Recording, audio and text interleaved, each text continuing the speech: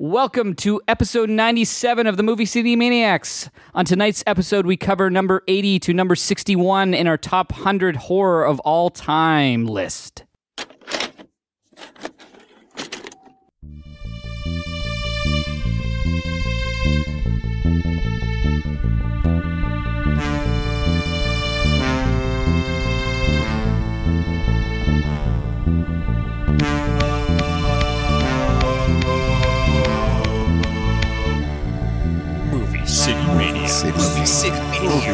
Movie City Maniacs.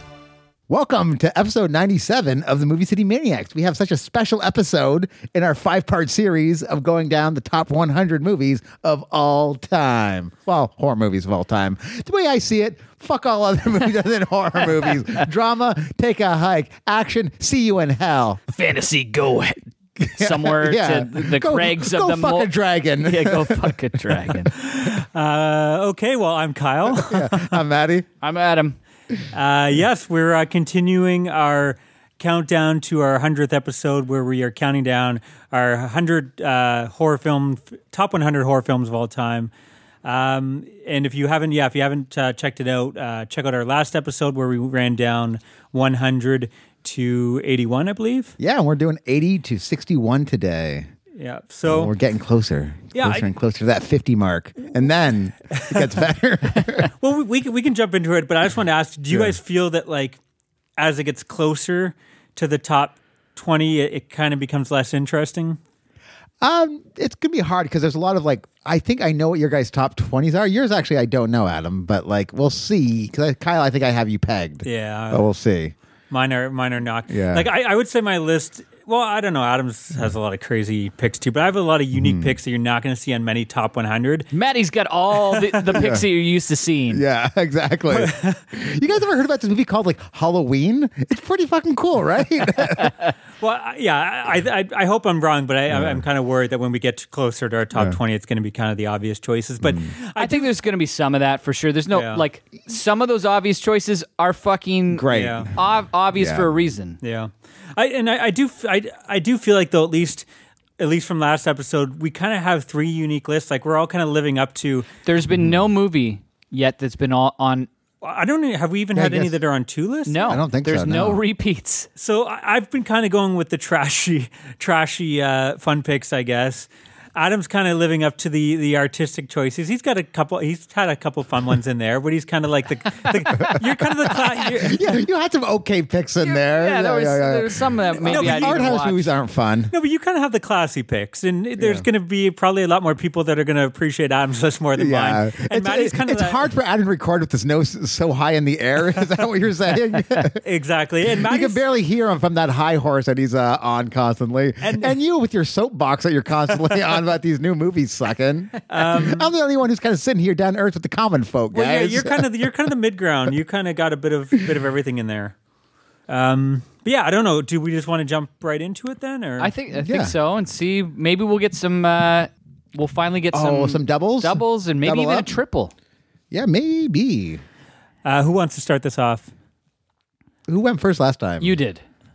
Do you want me to keep it going, or do you guys? Yeah, why don't we just keep it going this way? Cool. All right. Well, my number 80. It should count as two movies, but it doesn't. So here I can put them both on. It's from 1990. It's called Two Evil Eyes. I guess Romero and King Romero and King, right? Got together. And they did. I think King wrote one of them. It's Romero and Argento. Argento, that's right. It was Edgar Allan Poe wrote both of them, actually. Okay. They're Poe stories. So the one is the, what is it? The Facts in the Case of M. Valdron. And I guess what happens is there's a sick man who they hypnotize into giving him he's giving up his money, but he's hypnotized and he's slowly dying.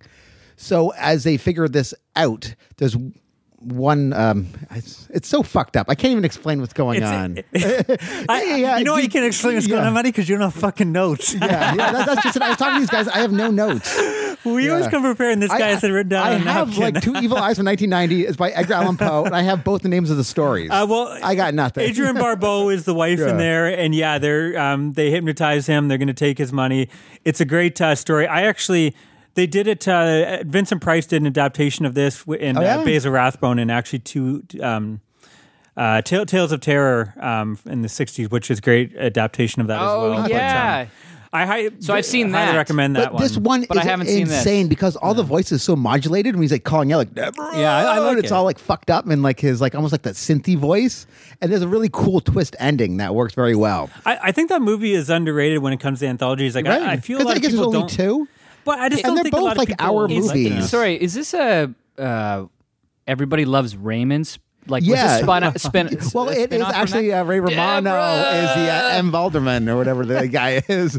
That was a pretty good Ray, I gotta say. I would love to see Ray Romano in a horror movie, actually. Ray Romano, he's having a renaissance right now, Yeah, isn't I'm he? telling ya. All right. So, anyways, there's also the Black Cat, which is Harvey Keitel being his most gritty Harvey Keitel bad lieutenant character. He's a photographer for the city of New York that does like murder crimes. And there's a cat that comes in and starts fucking up his shit, and he kind of Well, his like wife Yeah. falls in love and takes in the cat, And he doesn't hates like his cat. It could, if you're an animal, if you have a cat and you love your cat, this is a hard one to watch. yeah, he doesn't treat this cat very Like well. apparently none of it was like whatever. It was either with practical effects or the cat was never hurt. But it's Yeah. hard to like. It looks real, but I don't know. I kind of believe everyone that was involved when they talk about how they did each one. Yeah. On the Blu-ray, but yeah, it's a tough one. On the DVD, it's not like that. They talk about animal Yeah. brutality. It's how, fucked up. how stupid these cats are and how much fun they had. Well, they had to change their opinion in this day and age. So. Exactly. But there was a cool dream sequence where he's tried for the murdering of this cat, but it's like almost like a pagan medieval Renaissance festival where they're just kind of like stringing him up and like pulling out his guts. It's fucking insane, but Drawn awesome and in the same quartered. way. It's You got it. Tom Savini effects Yeah. too, which I kind of unrelated, but the Blu-ray does have an awesome little featurette where it's Tom Savini showing like a tour of his house, and it's awesome. Oh, cool. See, folks, I've never seen this either, and now I'll have to put this on my it list. just got a for sure. 4K Chucked release, so Awesome. yeah, Oh, so and that's the one where they go back to saying that they brutalized the animals. yeah. We lied on the blue, but we actually have the photos of us. Adam, what's your number 80? My number 80 is from 1968, Kuroneko. Have either of you seen this? The Japanese No. movie. It's a ghost story. Basically, these women that are lurking in this bamboo forest who are avenging their death. Sounds awesome. It is awesome, and it's filled with like incredible atmosphere. I know you guys love fog. Yeah. This is just drenched in unbelievable fog and night lighting in these like the bamboo forest. It's the most pindly stick forest ever, but they're huge trees and they're Yeah. living in there. There's all these gorgeous long shots as they're like kind of bringing their victims up into this ghost home that's just away from the town. Oh, that's cool. So it's like Ewoks, but sexier. Yeah, but sexier for sure. And there's just like fog billowing out of everywhere all the time.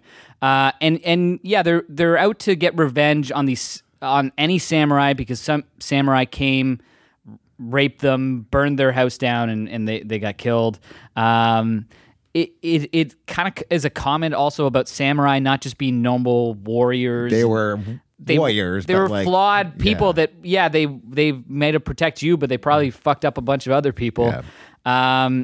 It also has this heart because these women, it's a stepdaughter and a mother, and the son comes back and he sees them and knows instantly like this is my ghosts. family. The ghosts are my family somehow, but can't quite figure out what's going on. Oh, that's cool. Actually, I haven't seen this, but I know what it is. Yeah, it looks cool from what I've seen of it. It's super cool. Criterion, I think, put that one out on Blu-ray. But yeah, I recommend. I think it might be a good entrance point to some of the Japanese Like the J-horrors? stuff. It's a precursor, of course. Yeah. To That's that, just really. I just came up with I'm copyrighting this. You know how they're like the Blind Dead and it's the Knights Templar coming back for revenge after they got murdered for doing horrible things. Samurai. They do terrible things, rape and murder. You find out the townspeople get a hold of them, kill them, and then it's this evil samurai coming I'm back in. for revenge. All right, sure. Hello, Hollywood. We have an idea for you. Yeah, You know the Blind Dead? We're just doing that with samurai. The blind $2 samurai. million, you say? Awesome. all right. That's the end of the podcast. Cool. All right, that's my number 80. That's a good segue to mine because mine also Number 80 has some rapey elements in it. I know. I'm talking about 1981 slasher, The Burning. Oh yeah. This is all, like, right away. It's hampered by the fact that it's mostly written by the Weinsteins. Yeah. I think actually this is like he was doing his drop the towel, want a massage, going back to during this shoot. Apparently. Oh yeah. I was actually reading. Oh great. Like wasn't it like one of his first movies? Like as like the Miramax. Yeah. So yeah, I don't know how he had power, but either way. Anyways. But this is your typical slasher. It opens up with, a prank gone wrong. In this case, the caretaker at a camp is accidentally burnt. He survives, and it's kind of weird in that the first 10, 15 minutes is like a giallo him kind of leaving deal. leaving the hospital and killing some people. Like it seems completely out of place. Yeah, prostitute. Yeah. And then we get to the camp. But when we get to Camp Stonewater, it's just so much fun. Like you could almost get rid of the horror elements and it would still be fun because all the characters My favorite are so part fun. of this movie is for sure that kind of like half an hour, 40-minute stretch before they go on the canoe. Like the trip. meatballs of like Yeah. You got Jason Alexander, George Costanza. You motherfucker, He's so Eddie. good. Yeah, he's great in this, and he's kind of like he's a cool guy. You'd want to hang out with him. You got Fisher Stevens in there with his little slingshot. Fisher Stevens is like a kid in this. Yeah. And it's he's like crazy. rail thin. yeah. It's almost like creepy. There's Glazer, who is awesome, who's this big like tough guy, but you find out like he's kind of a bit of a sap when it comes to romance, and he blows his load too early. And then you do have the rape. There's like two rapey dudes in the movie. One guy's like really. There's one guy that's there's like the one he's rapey like a peepee, peepee guy. And that's Brian Backer, who most people know from Fast Times at Ridgemont High. Yeah, he's the peeping Tom. That's my one problem with this film, and I don't know if I'm spoiling. I'll just say. That motherfucker should have got it. I want to see him get a good. Yeah. Alfred should fucking die. He almost is like the hero. They make him like the hero of the movie, and it's like, what? Yeah, he turns into the hero at the end of the movie. Yeah. It's so Weird, fucked right? up. There's a Blinker You'll Miss Her cameo of Holly Hunter in there. But it's just the camp hijinks are great, and then you do get the kills. That like canoe scene is fucking. It's one of the best slasher set pieces ever. Tom Savini did the effects, and I don't want to spoil too much, but you've probably seen it if you've seen any compilation. But it's fantastic, and I will say any compilation doesn't matter. Great skateboarding compilation, it's in there. Slam dunks in there. Well, I would spice it up. You know what I mean? Skateboarding's getting kind of boring. Trimming your hedges in there. But the film does lose a little steam in the end, I will say. But I love when they go like Willowbrook, and I love all the. It's one of the few. There's surprisingly there's maybe one or two. One I'm sure we'll talk about later on. But there's not many actually camp slasher films that actually have like the camp aspect with the kids. Like most of them, it's about the camp counselor setting up before or after or whatever. You don't get too many with the hijinks. So of the I kids. kind of like that you do get that. You want meatballs with murder, is what you exactly. want. So that's my number 80. Oh, it's awesome. My number 79 is from 1964, The Mask of Red Death. It's one of the another Edgar Allan Poe, actually. Weird. I'm running a type here. But I guess it is Corman, one of his 8 that he did for AI Pictures. Yeah. I love how lecherous Vincent Price is in this. He is such a creep and almost like a tyrant in a weird way. He's an evil human being, right? Oh yeah, he's it's awesome. And I love some people mock the stage aspect of it, but that's why I really dig about this. How they go to the woods and it looks like it's a stage. Yeah, I like a lot of that. But I love that. The set design and the costume and everything is fantastic. I think this is one of the bigger budgeted of the Corman. Well, it's got Nicholas Roeg, who I think he's the cinematographer or he's the editor of this. Oh, yeah? Maybe he's both. Okay. Who's Don't Look Now. Okay, nice. Awesome. Eureka. So he shot this, I'm pretty sure. It is gorgeous. And you do have I have some issues just plotting wise. Yeah, with this, it's actually not my favorite of the Corman. I do love how it looks. Corman as well. Price Poe. Corman Price Poe. Yeah, sorry, it's from an earlier. That's a little inside joke to a previous episode that Adam was not part of. Yeah, and I guess I missed that one. The story doesn't slow down either. There's some subplots of a midget trying to get a. I think it's a little person. Yeah. A little person trying to take get revenge on a guy who did him wrong by slapping his girl around. Oh, Maddie, you're drunk. Yeah. No, yeah, cool. Adam, you're number 79. My number 79. Guess what? we're getting a double. Double. Okay. Near Dark Oh, nice. from 1987. Kathleen Bigelow's Near Dark. We talked about it. How last week. Yeah, we talked about it last week. It was only a week ago.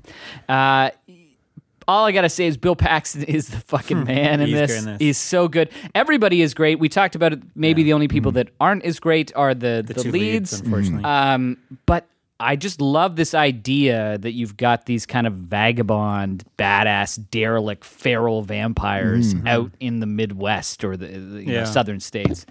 And that scene in the bar is an all-time classic. Amazing. But I also love the scene where they go to like that terrible motel and shack up in that Yeah. cottage, and then have to fight their way out. Yeah, it's cool, there's so many cool scenes. That's my number 79. Awesome. Cool. Is that one of the first vampire films to be set like in modern times? Because a lot of the vampire films before that were like period or gothic, The Hammers, The Universal Monsters. Was this after Fright Night? Yes. Oh, it is Yeah. after. Okay, so no then. Cool. Okay, my number. I got all the sound effects this Yeah, week. yeah, you're the man in the can. I'm the douche. Yeah, I'm gonna clean your room. Oh man. I'm too sober here tonight. My number 79, I'm sure, is going to be higher up on possibly both of your lists. Peter Jackson's Brain Dead, a.k.a. Dead Alive from 1992. This is, of course, his New Zealand zombie follow-up after he did Bad Taste and Meet the Feebles, which are both crazy. He did this movie, which is probably most known for its insane amount of splatter effects. it's insane. The last half an hour is pretty much just like non-stop blood and gore. Non-stop. And what's great about it is like all the gags. Like it's, there's like the face torn off and this and he's still talking. The skeleton's still talking. There's the light bulb gag where they put it in the head, the gnome stuck in the body, and of course the infamous lawnmower scene, which is by the end of the whole room is covered in And he's all blood and slipping and shit, gruel. and sliding. I think it's possibly in the Guinness Book of World Records for most blood and awesome. in a film, or it's in like one of the most. I don't know. The only thing is the reason it's not higher on for my list is I do struggle with like until it gets to that point. I think it's like a really ugly looking, kind of dull looking film. Like it has that 90s kind of soap opera look to it. The score, same thing. I love how the score is so fucking. I hate it. Pedestrian. Like it seems like the entire town's pedestrian, but like there's clinks of like, oh, what's going on here? Yeah, there's all That's these weird and there's weird humor. I like all of that as I'm well. not a fan. I'm not. I agree that once they're in the house, I It think feels it looks like great. one of those 80s soap operas that you would watch, like no budget soap operas, the first like hour. I feel like a lot The of Young that and the Penniless? is on purpose though. Yeah. Like it, Oh yeah, I think he's going for that, like with the cheesy romance. But to me, it's cringeworthy, and I get maybe he's parodying that, but like I don't want to watch that. But again, I think that last half an hour is so good that it gets it this high up my list. But that's the reason why it's not higher. Brain Dead from 1992. Awesome. It's my 78. From 2010, I was trying to think of the last time that I had this much fun in a movie theater. Piranha 3D. We all went down. I think like a few guys got high. We had a few beers and like watching this movie with the piranhas. I think it coming was just out me and you, he- Maddie. No, because Fields was there. Yeah. Did you get high? Did I get high? Yeah, we had a bunch of people there, and it was a blast, man. Like these piranhas don't stop from the get go. Like they're coming at your face. They're eating people on parasails. There is this one scene in the last half the movie where it's just a nonstop splatterfest of these little 3D piranhas just eating everything in sight. It's awesome. now here's the thing. We've talked about this on the show before, but is this something that I've missed the boat because I'm not seeing in 3D That's now? what I'm thinking because the more I I don't thought think about so. this, like I watched this on like a Blu-ray and like it doesn't have the same. I think it fact. is a movie you have to see with a Yeah. group of people. Yeah, Because it's it's like flick. Brain Dead, where like the last half an hour, because this is set during spring break, it's just pure violence. And actually, they even take some of the gags, like in this one, the same thing. The skin gets ripped Yeah, off the and they face still talk. with the hair, and I should maybe it's almost insanely try to set this up for Shocktober where we can watch, that actually would be fun. Yeah, like something just before or whatever. in October, and for those movies that, that you have to guys have watch with clearly people. said multiple times, well, you should watch this with other people. Yeah. And I think occasionally maybe I've watched something that you've recommended, and I go, Well, this sucks. yeah. But I mean, this is a movie. It has its issues, but it's again. I think you can kind of let that It's the slide. CGI is a bit dated, but well, what can you do? And what's his name? Jerry O'Connell is amazing in that. He is He's so such a good. despicable, He's such a sleazebag, sleazy. man. Yeah, but I love my dick. It's a great movie. All right. My number 78 from 1987, John Carpenter's Prince of Darkness, which we awesome. just covered in our John Carpenter series. If you haven't heard it, go back, listen again after you finish this episode. We talked about this a lot. I love the location. I love the whole score. the score, the mythology, the cast of characters for the most part. I love that DJ Shadow sampled a good portion of this. But That building tension is really what does it. the tension just builds up the whole time, and in sense of place is so. You understand, like, you're in this place and you kind of know where they are at all times by the end, and you know you're almost trapped in this church. In this church. I don't have a lot to say. We've talked about We this. talked about this a lot. I just wish Tom Atkins was the lead instead of the mushroom guy. That's true, actually. And it would have went up, star or two skyrocketed for me. Cool. My number 78, going with the fun Nature Gone Amok from 1988, Slugs. Slugs. This is an American-Spanish film directed by Juan Piquel Samon. I did not pronounce that right, but that's okay. He's gonna start kissing up your arm like Morticia Adams. I'll just say he lot of style. He also directed another film that's going to be higher up on my list, so I'm not going to spoil it now, but you can probably do the research and figure it out. This film is just it's kind of like those type of movies where from frame one, it opens up with a kill and it doesn't really let up. And it's just insane. You think slugs, how fucking stupid. What can you do with this? Slow moving slugs. They managed to do it. It's just nonstop crazy things happening one after another. There's this one scene, a guy's in a greenhouse, a slug gets in his hand, he can't get off, it's eating him away, so he decides to cut it off, cut off his hand, and then his wife comes in to help him. For some reason, she's carrying a gas canister, and fire goes and it blows the whole thing. This huge explosion, and you're just what the fuck just happened? That got out of control quickly. There's a lot of moments like that. There's a great moment where a couple's they're having sex, and they get off the bed, and the whole floor is covered, and the guy's feet starts getting eaten away, then she slips and falls and she's completely covered, and it's again one of those gags where their whole body's been eaten away by these slugs. It's just it's a super super fun movie. There's scene at a restaurant too, that's so good. It's just one of those movies where you can just every 10 minutes you're going to get a crazy moment that's going to be memorable, and all the effects are pretty great. Oh, awesome. I highly recommend. This is one that You just found recently, right? No, I saw it before and I liked it, but I rewatched it on the Arrow Blu-ray and I was holy fuck, I forgot how good this movie was. I knew it was, I remember it being fun, but it's no, this, again, another movie that would be great as a party movie with maybe a Piranha 3D double Slugs feature. and Piranha, creature double feature. Yeah. All right, my 77, we just talked about this, so it's a double. The Burning from 81. Oh, you got a Burning. I love the camp aspect. I love the look of Cropsey. That scene with the raft is so fucking cool. The ending does peter out, but I still don't hate it. It's still cool. Well, I hope you don't hate if it's on your top 100. Yeah, but exactly. no. Exactly. No, I don't hate this movie. Yeah. But you were the one you were pro Alfred. You thought he was doing all, you liked all the peeking. Yeah. That's the only reason I watched this movie. If he gets to see some, I get to see some. Oh, man, that's great, but so wrong. Yeah. I'm surprised, actually. I thought this was going to be higher up on your list. No. You keep on surprising me with we some got- of I don't know what you're going to have up there. We're moving, baby. Cool. Adam, you're number 70. Another double coming right up.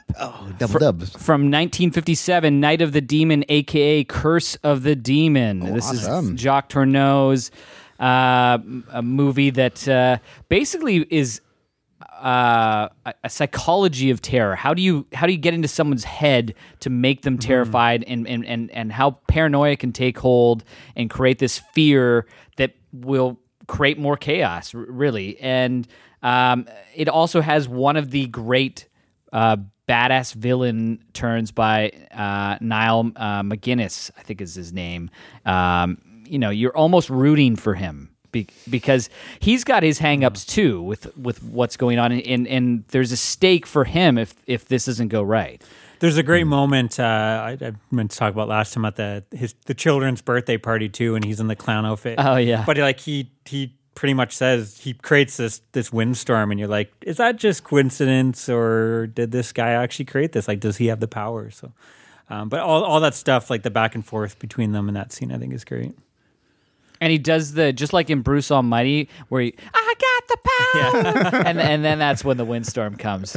I always like those movies those scenes where you have the villain and the hero kind of meet and get the, they quick back and forth. Yeah, they're kind of sizing each other up. Mm-hmm.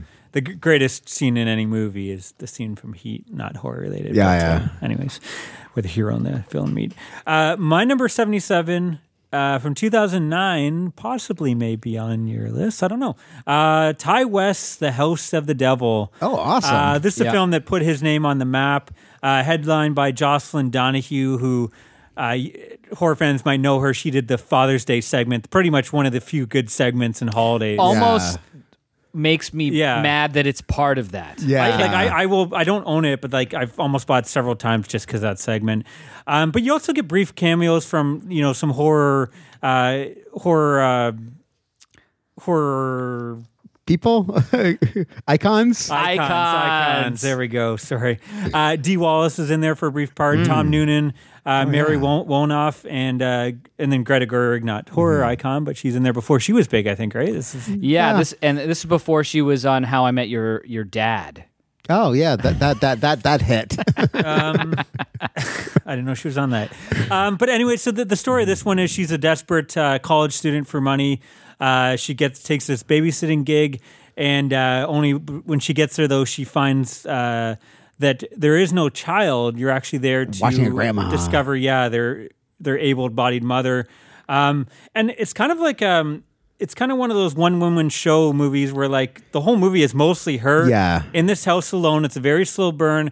And there's just weird stuff going on. There's fun moments where she's got her Walkman and music and eating pizza. Yeah. And it's one of those movies that's like, if you tell people what happens for like 40 minutes of the movie, it's like nothing happens, but you're not bored. No, you're enraptured by What's everything. great is like in the first 20 minutes, it sets this up. And then it's 20 minutes of just kind of like drawing it out. Like, oh, there's something going upstairs. And sometimes I have a problem with slow burn, but I think this is one of the ones where it has the payoff, so it's worth it. And it's got a couple of payoffs. Yeah. It announces itself with a great with a bang. Yes. And it actually, it's one of the few films that I think like in the past 10, 20 years, or I guess past 10 years, it's been a lot of like homage to 70s, 80s films. The Adam Green, all these directors doing films they loved. But I think a lot of those guys do homage or parody. I think he's one of the guys that like actually feels like he's doing just a movie in that style. He's not trying to like wink at the audience. Yeah, like what it feels like a what 70s, other movie is this? Yeah. Other than that, other than the movie that it is, but taking the style of all that these. could be said. It could be a movie from like the late 70s, early 80s. Totally. Like it feels like that. But it's not like winking at anybody. But it's not, that's the new Halloween or that's the new Friday the 13th. That's the new Babysitter Murders. Yeah, whatever. No, exactly. It stands on its own, but I think it's pretty impressive because I mean to release a film like this and hope that audiences are going to be down for waiting through that long stretch till the shit goes down. That I think that's impressive. I think a lot of other directors would have been like, we got to put something in here. I mean, I guess you have her dancing, but again, I think some people might find that boring. Yeah. Anyways, that's my number 77. Oh, that's a good pick. My 76, we've talked about this, Into the Method of Madness. We actually did an episode on this. I love the idea of an author changing the reality of the world. Am I giving stuff away too much or no? No. Spoilers. I love Sutter Kane. Yeah, it's fucking cool, man. Yeah, I love Sutter Kane too. Yeah. I really love Sutter Kane. Well, it's that perfect mix of like... Do you guys read Sutter Kane? Yeah. It's that perfect mix of like, is it all in his head or is this shit really happening? Yeah. Like they do that balance well. Yeah, but again, all the wheels come off like halfway through and then just turns chaotic once you're in the grove. What's that? Hook's Grove? I forget what it's called. Hobbs Creek. Hobbs Hobbs End? Hobbs End. Man, if you had fucking notes. Yeah. We got there. We got there, Kyle. Yeah, yeah. We're a team. It's just a natural progression of things, guys. You cover half my ass, you cover another half my ass. I'm actually embarrassed because when we did the John Carpenter episodes, I kept that for the Prince of Darkness and in the Mouth of Madness. I'm like, they're my top 100. These films are great. They actually both, spoilers, did not make mine. Both. Oh, wow. And I really like both those films. Again, it just shows you the tough decisions I had to do when I had 500 great films that I consider great. That's crazy. Yeah. Anyway. But yeah, I'm glad you guys got them. That's the good thing about this. I think you did some gerrymandering. It was like you went Yeah, around, we made sure you had this. Yeah. We know Matt's going to put this in. I don't need to do it. No, it was Prince of Darkness was right up there, right to the end. Like I think that was like 110, and The Mouth of Madness was maybe like 125, 130 or something. So again, yeah, maybe we'll stretch this out to 200. Let's do 500. Let's do top 500 in like 5 years, and we'll get to cover everything that we wanted to talk about. Adam, number 76. 76. Reanimator, another double. Oh, shit, From 1985, Stuart Gordon. Like this is just a fun, unhinged movie with an incredible asshole performance, with Jeffrey Combs. And he's the arrogant asshole, but he can back it up. Yeah. I think I remember hating him before, like thinking, but I think the last time I watched him, I kind of like, he's kind of like he does things that makes him an asshole, but he also does things where he kind of is not a complete dick. Like he's not a complete villain. He's not a villain at all, I don't think. think. He's kind of got like, he's got blinders on. Yeah. Because the science is the most important Well, he's thing. like, every Frankenstein where exactly, I actually thought this wouldn't, I thought on where I was ranking it would have been low. So I thought I was going to be the first person to talk about this, but I guess not. So, but I had it right. Yeah. I covered it. Yeah. Yeah. It was on your list. Man, again, I don't even know what's on the top 100. We'll find out. He just like closes his eyes and his hand writ stuff, and he's like, "Oh, okay." That's what I'm telling do. you, man. I spent fucking hours, days on this rearranging it. So it was difficult getting it to the end, right? Well, and to be honest, Reanimator is one that I think I liked it the most the last time I watched. Like it's always one of those ones that I liked, but I didn't like it as much as everyone else. I think it's one that's going to grow on me even more. Like I think the last watch is like that made it to my top 100. Maybe next time. Well, that's a good leading because my 76 is one that I think when we did top 50, it was much higher up. And it just kind of shows you like what mood I'm in.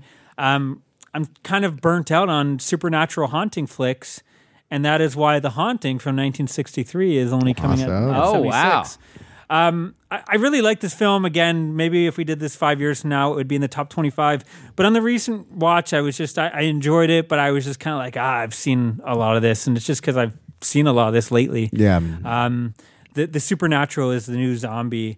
But anyways, this is based on the famous Shirley Jackson novel. It's been adapted several times, but I think this is by far the best version. Directed by Robert Wise, who did so many classic genre and non-genre flicks, back then. Day of the Year Stood Still, Body Snatcher, West Side Story. Yep. That's crazy. And anyways, the story is this house is pretty much cursed. You learn the history and all the terrible things that have happened to it. This doctor wants to study supernatural phenomenon and what's behind these deaths. So he invites a group of experts to help him, and only two of them show up: a psychic and Eleanor, who's this girl that experienced some poltergeist or something when she's a kid, and then the nephew or something, I believe, whoever, he's going to inherit this house, and he comes along.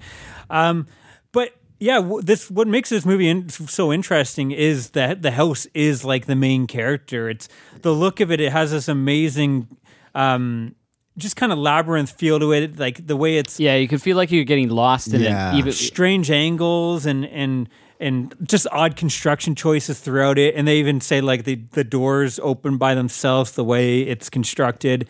So it's terrifying in itself. And I think what's great about this film and why it's better than most haunting films these days, one, it doesn't have those nonstop jump scares, which every fucking film has these days.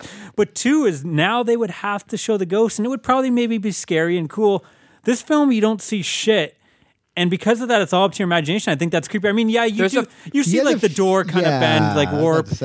you hear the bangings on the wall and stuff, but I think you don't really see actually any physical forms. You're of almost ghosts. like just waiting in suspense for them to show you. Yeah.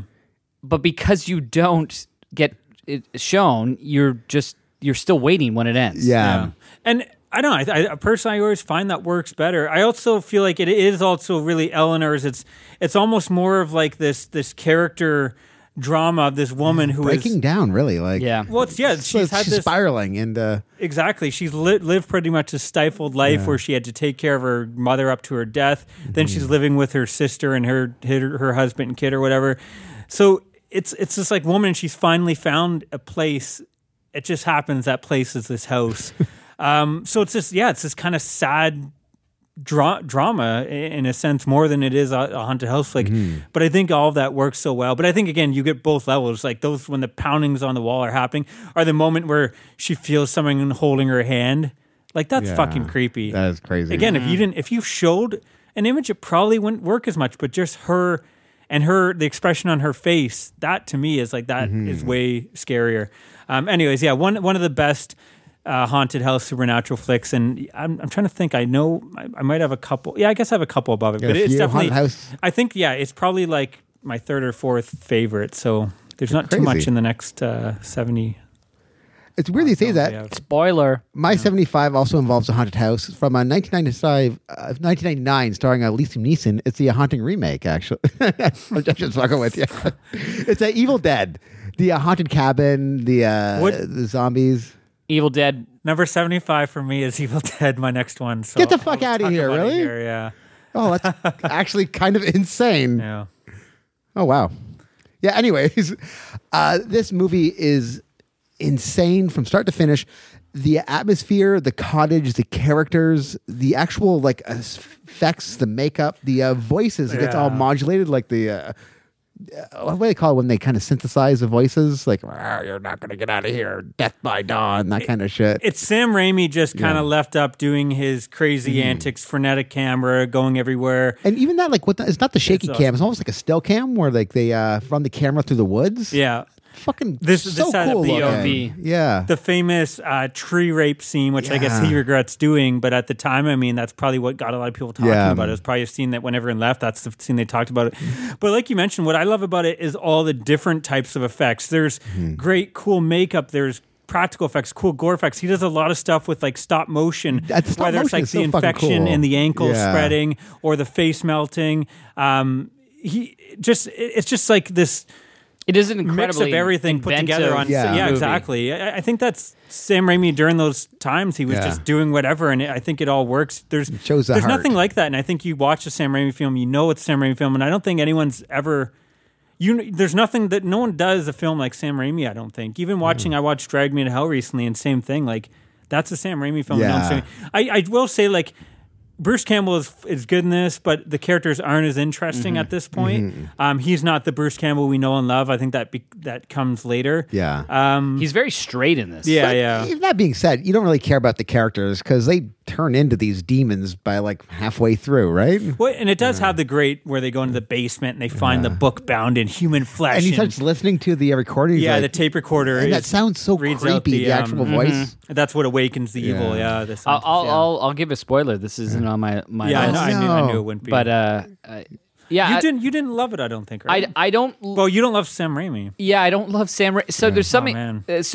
But I also agree. He's Sam Raimi. He's exactly. He's a true auteur, and I think he's incredibly skilled and inventive.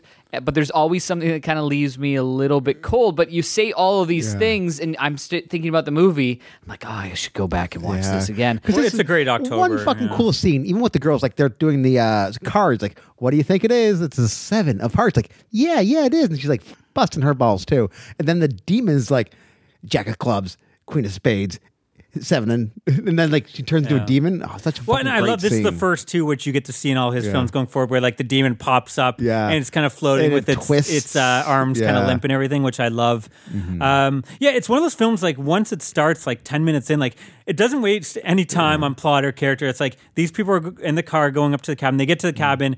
and pretty much right away something weird happens. Well, the bench stops like shaking once they walk in. It's almost like a haunted house. And then the woman's possessed while she's right. Like all this happens within the first 10 minutes, and then it's just like non-stop insanity. Even the atmosphere in this is so fucking Oh, cool. it's You got great, the yeah. fog coming out through all the leaves and shit like that. And the lights coming through the ground as the whatever it is, the evil is rising. Yeah, so that's my 75. My number 75 is from, Sorry, this is your. Oh, sorry, yeah, you're right. you skipped ahead. Yeah, come on, buddy. No, I know. I was thinking this. You're going to still have to say you're 75. Just hold your horses. Okay.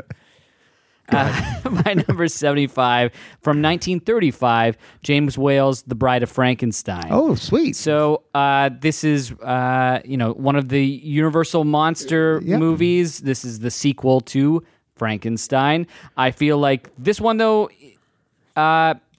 improves on everything I feel like I like in the first one. I like the sets seem even richer. The monster himself. Karloff seems more comfortable in the role, but also able to show a lot more shades of longing and sensitivity in every scene, while still being the monster and the monster who might at any moment just kill anybody. With that blind Willie McTell who plays that fiddle so well. Yes, I love that scene. With the blind man.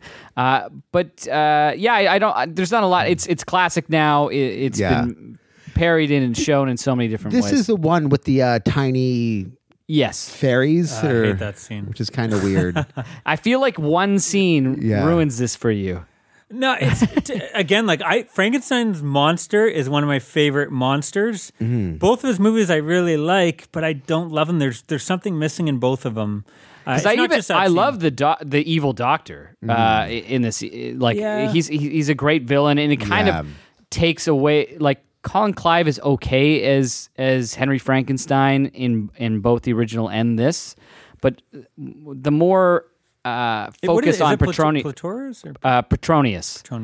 I feel like there's a real kind of battle going on for what Frankenstein is, and the bride looks incredible, and her coming into the world is a perfect way to kind of bring this. I don't know. It's just like it's a perfect conclusion. It's a perfect conclusion, and it's another way of Frankenstein getting screwed. Yeah, it's kind of getting screwed. Yeah, over and over and over again. Hey, can we spoil like a 85-year-old movie? And this came out in like the stories. Yeah, even longer than that. So I'm going to continue to force feed myself that one, like I am Frankenstein. Every year, I keep on watching this film over and over again, hoping that it's going to eventually. I think I still liked it. There was a lot to like about it. I just didn't. Yeah, you still gave it. I think I like 7 or 7.5 even. Yeah. It just it's just there's something missing in each of those flicks. But again, Frankenstein's monster.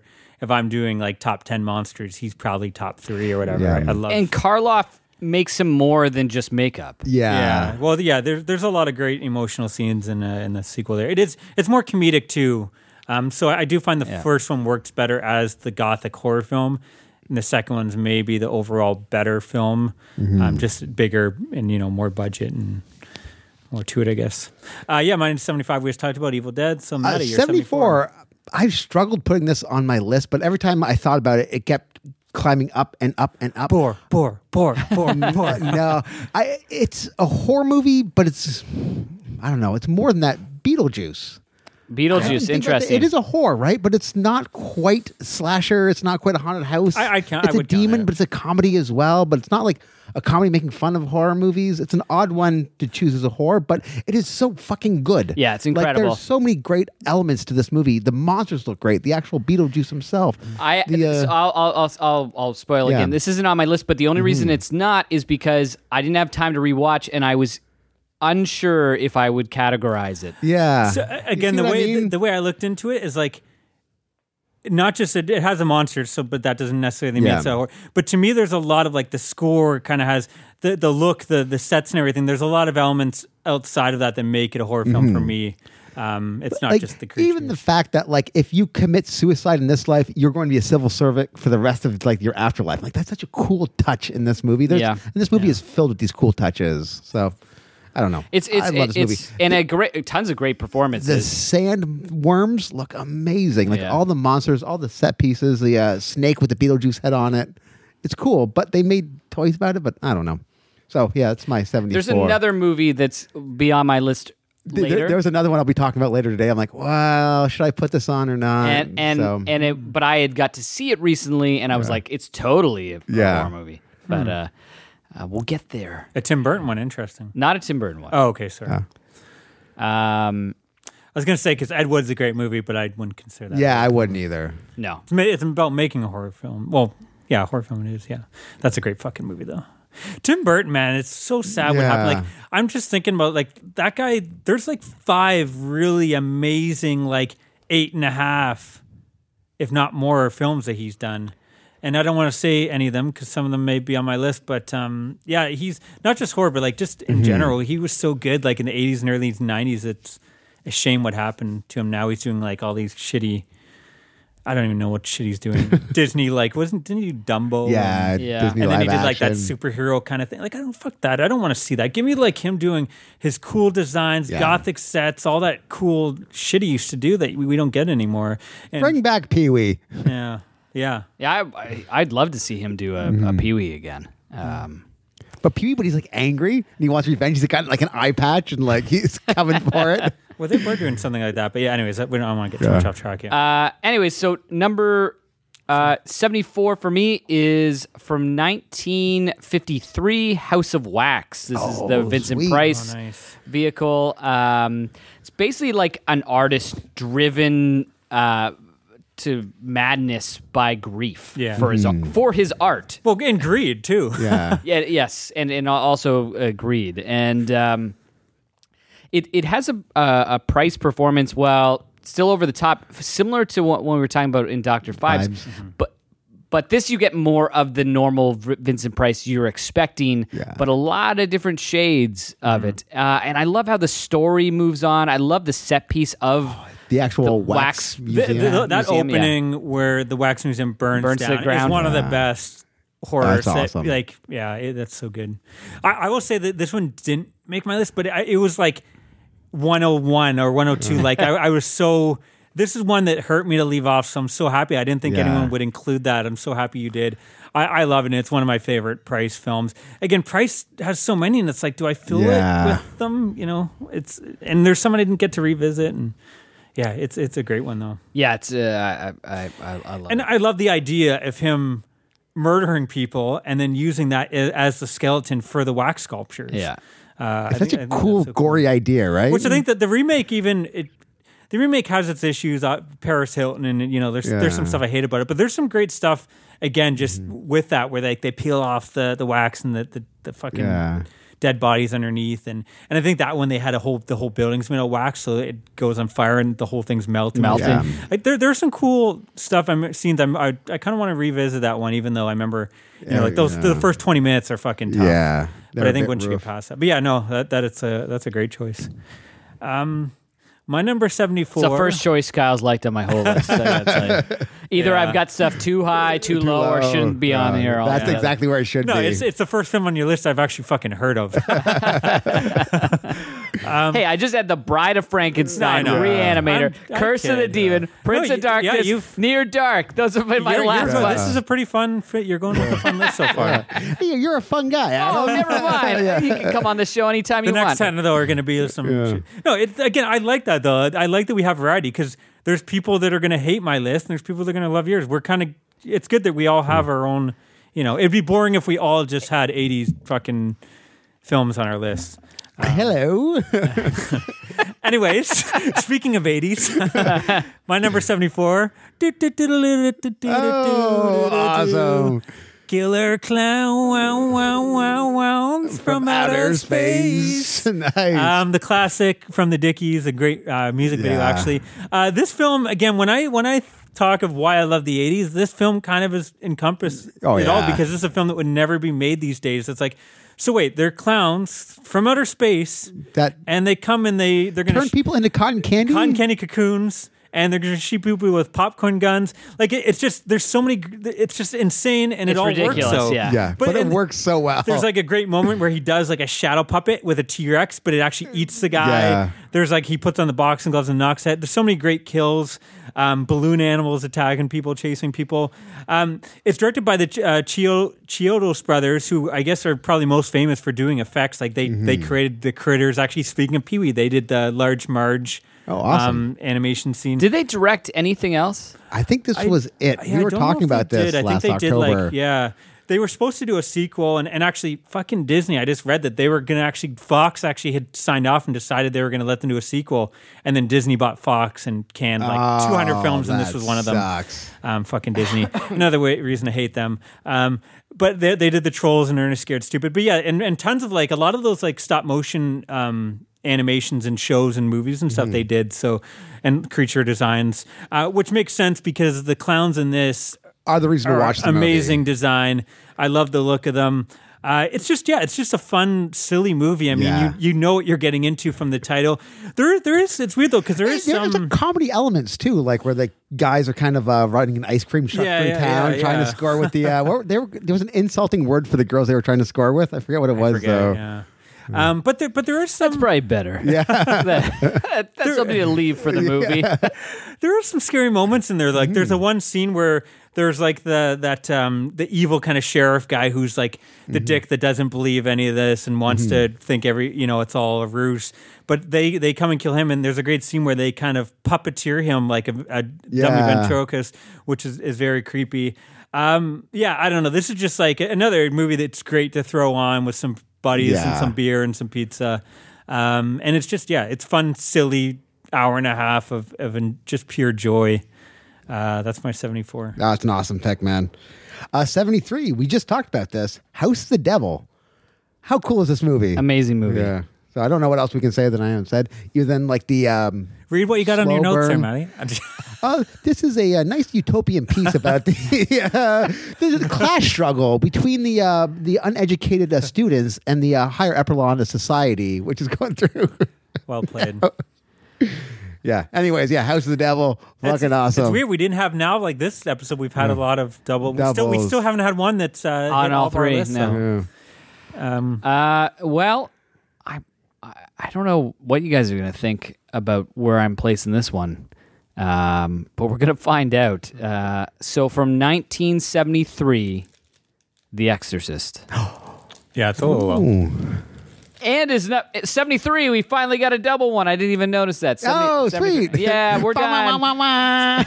See you next week, folks. So this is one I'd seen forever ago, barely remembered, but always thought, like, before I rewatched, I thought it was going to be really top of my list. Yeah. The opening's a little bit wobbly, you know. The opening is a bit boring. Like the first 10, 15 minutes is like when they're going for like the Pazuzu statue and whatnot. Like, oh wow, who cares? Like, and it really doesn't tie into anything. It just is. And then but then once it gets back, it's awesome. It is, and it's so good. And Linda Blair is crazy good as the kid. Crazy how good she is as like a kid, right? Like the transformation is awesome. Even like the party scene and everything that's going on. You're gonna die up there. Yeah, Ellen Bernstein, is really showing off. Kind of like how she could be so charming and everyone would like her, but also how she's just like falling apart as a person. I think she's incredible. Like I think that's one of the best horror performances. Yeah, it's an amazing horror performance. And then you get Lee Jacob, who comes in as the detective, who I absolutely love in this. George C. Scott is a great replacement, but it wasn't no slouch there as well. But here's the thing for me. So I'm sold. I'm like, I forgot about the beginning. Who the fuck cares? Maybe that comes back in and I'll care about this again. And then you get to the actual exorcism, and I just don't care that much. I like, this is the power of Christ doesn't compel me. Oh no. And I think it maybe is just.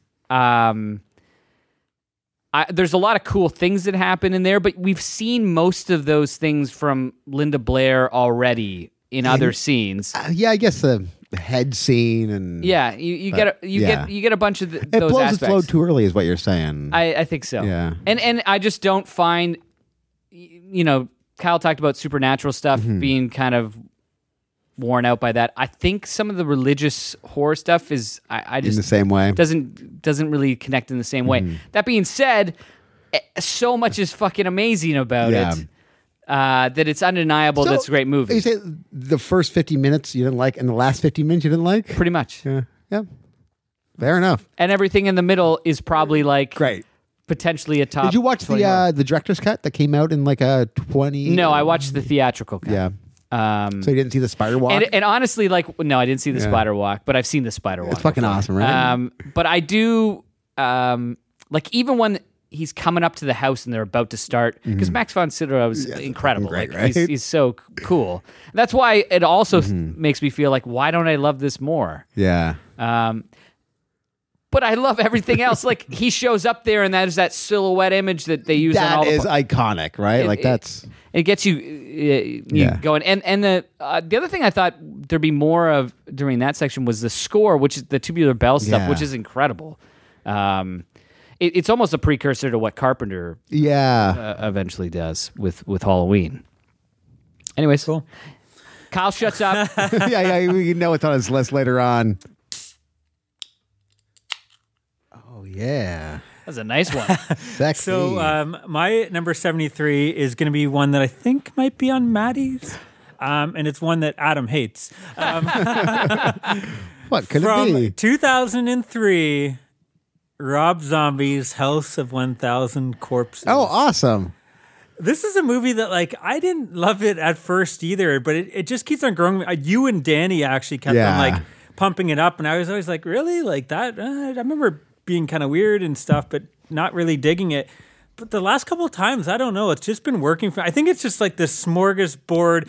It's just kind of messy but it looks great. Like there's so many color, so much color.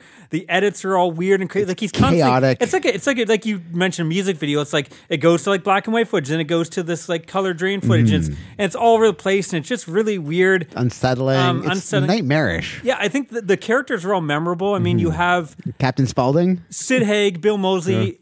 Sherry, he brought those two guys. Those guys hadn't done movies since the 60s or 70s, at least that people were talking about.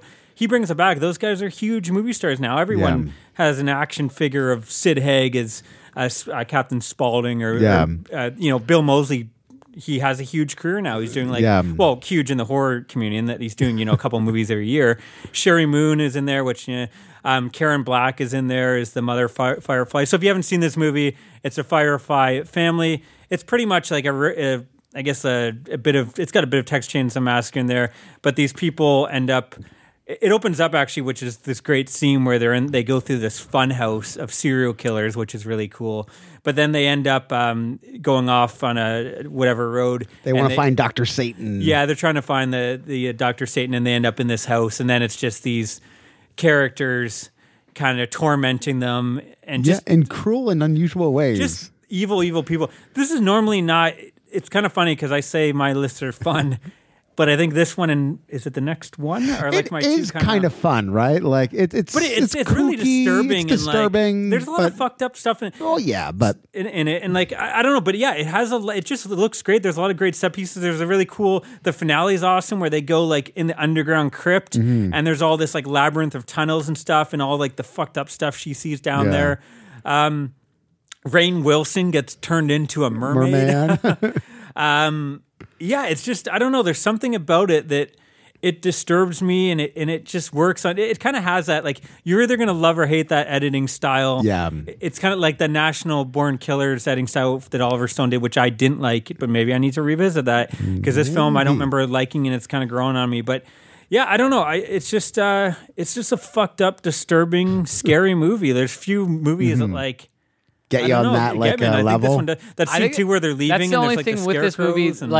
I think I was expecting to be. It didn't disturb me or scared me. It just that those Just annoyed you. You don't have like this tension, like right when they go into the fun house, something's up, and then they're it getting starts led off down to with this insane, like they're robbing the chicken joint, like a clown's chicken joint, and the clown pulls a knife on the guy, and the guy pulls a gun on the clown. It's just so fucking weird, right? yeah.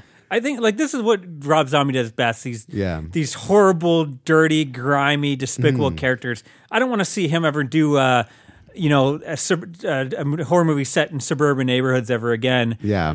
Although he is, I guess, doing the Munsters, which makes no fucking sense. But yeah, I don't know. This That film makes is no fucking sense. Him doing the Munsters. Well, I'm going to give him the benefit of the doubt. It apparently might he be is a big awesome. fan. Like he owns doesn't he own one of the original Dragula Yeah. car or whatever? Who knows? Yeah, we'll see. But I don't know if he turns it into his. I think redneck if you can get into that editing style, that's the key Yeah. with him and everything I've seen of him. Even like what's that? The Witches. But this film doesn't. This is really the only film that has this. He doesn't do this crazy editing in Devil's Rejects or Lords of Salem. or Halloween. Not as, but he still like edits like a music video director most of the time. I could see that actually. This is definitely his most experimental, Yeah. though. This is like doing whatever the fuck he wants. I love these movies. It's thrown. Like I found a lot of that kind of disturbing, though. Like it would cut, and then it cuts, and you're seeing like him carving up a cheerleader, Yeah. or like just weird old footage. And I don't know the way he blended, or real serial killer stuff. Yeah. Like the way he blended all just, I don't know. It just fucks with my head, and it's not a movie I would think I would ever like, and I didn't. But yeah, you came guys, around. you guys turned me. And it's also I know like it has a huge Yeah. following. Yeah, like those characters are all. Everyone loves Devil's Rejects even more. It probably is a better film, but I kind of like Yeah. the insanity of this one, whereas that is more of like just a gritty road trip movie. road trip kind of crime torture film. This is just pure insanity on Chaos. screen. Like it doesn't. It's just let's keep on throwing whatever and see what sticks. And I just think it works. And again, I love the colors of this. He does. After this point, he went for that kind of 70s gritty, drained out look. This is the only film that he's put out that's like so Vibrant. colorful. It's like there's reds and greens and blues in every scene. I almost feel like it's just because there's not that much control in this one, to be honest. But like, Yeah, but sometimes that could be it. But that's yeah, sometimes yeah. good in Yeah. horror movies. We'll probably talk about some horror movies that don't have control, and that's the main element that's driving it to be a great film. So I will eventually Rewatch this. rewatch this. It is a great one to watch. Oh, that's the thing too. I forgot it does. Kyle take was place right. at I Halloween. hated this movie. Yeah. Like I like viscerally hated this movie. But I do feel like in 5-6 years, maybe I go back to it. Maybe check it there's out. something there because of that. You have to admit, like the Dr. Satan and everything, all that stuff looks great. All the costumes and everything are kind of cool. And it is set Sid in Haig, I Halloween. I liked. Yeah, he's like great. there's elements that I like. I The Altogether didn't do it for by you. the end of the movie, I remember being like, "Fuck this movie!" Run, rabbits, run! It's so not a fun film. Though. Like there's like that was the thing. the women are getting was, like tortured and raped and like cheerleaders. Like, It wasn't terrible fun, things but I happen. also wasn't like Scared. disturbed or feeling And anything. if you're not feeling one or the other, you Yeah. either love those characters and find them fun, or you're like me, where you watch this and I actually find this film so fucking disturbing. Yeah. It does something that It gets is under- disturbing. It's Then I think nightmarish. I could see you not liking it for sure. Yeah. But I think there's not much. Again, I don't think there's too many films like this. I know everyone says, "Oh, it's a ripoff of Texas Chainsaw Massacre." The basic kind of like, they go to a family of, I do think it's a like think it again, does its own have thing. its own thing. Yeah, I agree. even if it is a messy yeah. thing, it's still its own thing. Maddie, you're number 72. We've talked about this before. Dr. Phibes, the abominable Dr. Oh, Phibes. cool. How slick is this movie? Like everything about this is so cool and stylistic, which I love. I love the fact that he speaks through like a voice box megaphone. I love that his windows in his car has the drawings of pictures. I love the TikTok band, how it's like not clowns, but puppets playing instruments as he's conducting his organ. It's so cool. It's so fun with the Lieutenant, what was his name? Lieutenant Toad? Lieutenant Frog? Forget. He has a Something like that. weird name. Yeah, like that. I love the scene where they find the dead body that got like the spear through whatever, and it's in the background, so it's not like you have to kind of look for it. But they're trying to get him down. If you look in the background, you actually see, and they're turning. Upside down, yeah. They're turning him. Yeah, it's a funny little gag that you can kind of see in the background there. Yeah, it's like you said, it's a perfect mix of like it does the comedy. Yeah. But then it does have that heart to it, and it has some. It's heartbreaking in a lot of ways. It's so. It ends in such a heartbreaking way. And I like Joseph Cotten in this. I didn't mention Joseph Cotten when I talked about it, but classic actor that's just kind of getting to come in there and be like, I'm a grumpy guy. Yeah. My life hasn't turned out the way I want it to kind of deal. It's great. Yeah, it's awesome. And it is so visually appealing as well. Like, it looks so shiny. It's the only word I can think of. Yeah, it's got a ton of style. That's what we're kind of missing in horror films these days. I feel like everything always has that like drained out look, or it's like so much post. Like you're missing those big colorful sets in horror movies these days. Yeah, even when he goes into like his coffin, it's like the sun setting in the background. What's the gold sunset? It's fucking cool. And older, like kind of respected actors. And I mean, even if those guys maybe were kind of moving to second tier at that time, like it was still, they still can it act. wasn't teen actors all the time. I don't know. I miss horror of that day and age. Back in my day, which even though that was a couple of years before Yeah, back in your day, it was like Paris Hilton was starring in movies. I actually saw House of Wax in theaters. Yeah, we actually went together. Okay, there you go. I think I've seen more movies with you than I have with my actual wife in theaters. Well, I've known you for longer. That's true. I've known you longer, Maddie. I knew you before you knew her, okay? Fair enough. Adam, you're number 72. My number 72 is from 1961, Taste of Fear. This is the Hammer production, starring Susan Strasberg and Ann Todd, who's a famous kind of actress from the 1940s and 50s, and Christopher Lee as well. I've watched a ton of Hammer over this period, and I think this is my favorite Hammer film to date. Wow. I just loved. I don't even think I've seen this, to be quite honest with you, which is crazy. I just think it's got a great atmosphere with like very rich black and white photography. It's got a kind of compelling mystery and some truly unsettling sequences. What's it about? So it's about this woman whose mother has just passed away, and also her caretaker, basically, and best friend, because she's in a wheelchair, and she's now going to go live with her father, who she hasn't seen in about a decade. She gets there, meets the new father's wife, and the chauffeur brings her there, but her father's away, not there to greet her. Seems kind of weird, like they haven't met. He's been writing her and saying how much he's been wanting to reconnect, and then right when she gets in there, it starts being a little bit strange. They're in this house. It's in this beautiful house. I think it's in France, that by the cliffs, and it's got like a well outside, a well pool almost, and then a summer house in the background. The summer house, they're just keeping old antiques, and she sees a light that's on there. So she goes out. She wheels herself out there. She can barely see anything because when she's there, what's she gonna do?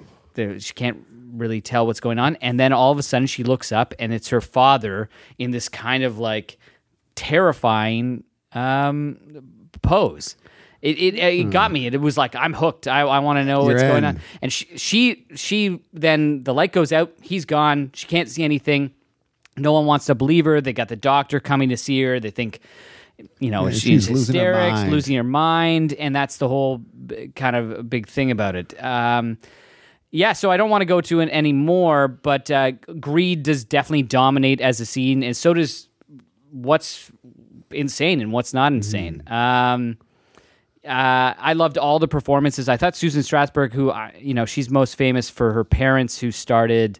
They're basically the people that started method acting. Okay. Lee Strasberg, and I can't remember her mother's name now, which is terrible. But I loved it. I can't wait to watch it again. Was it Christina Method?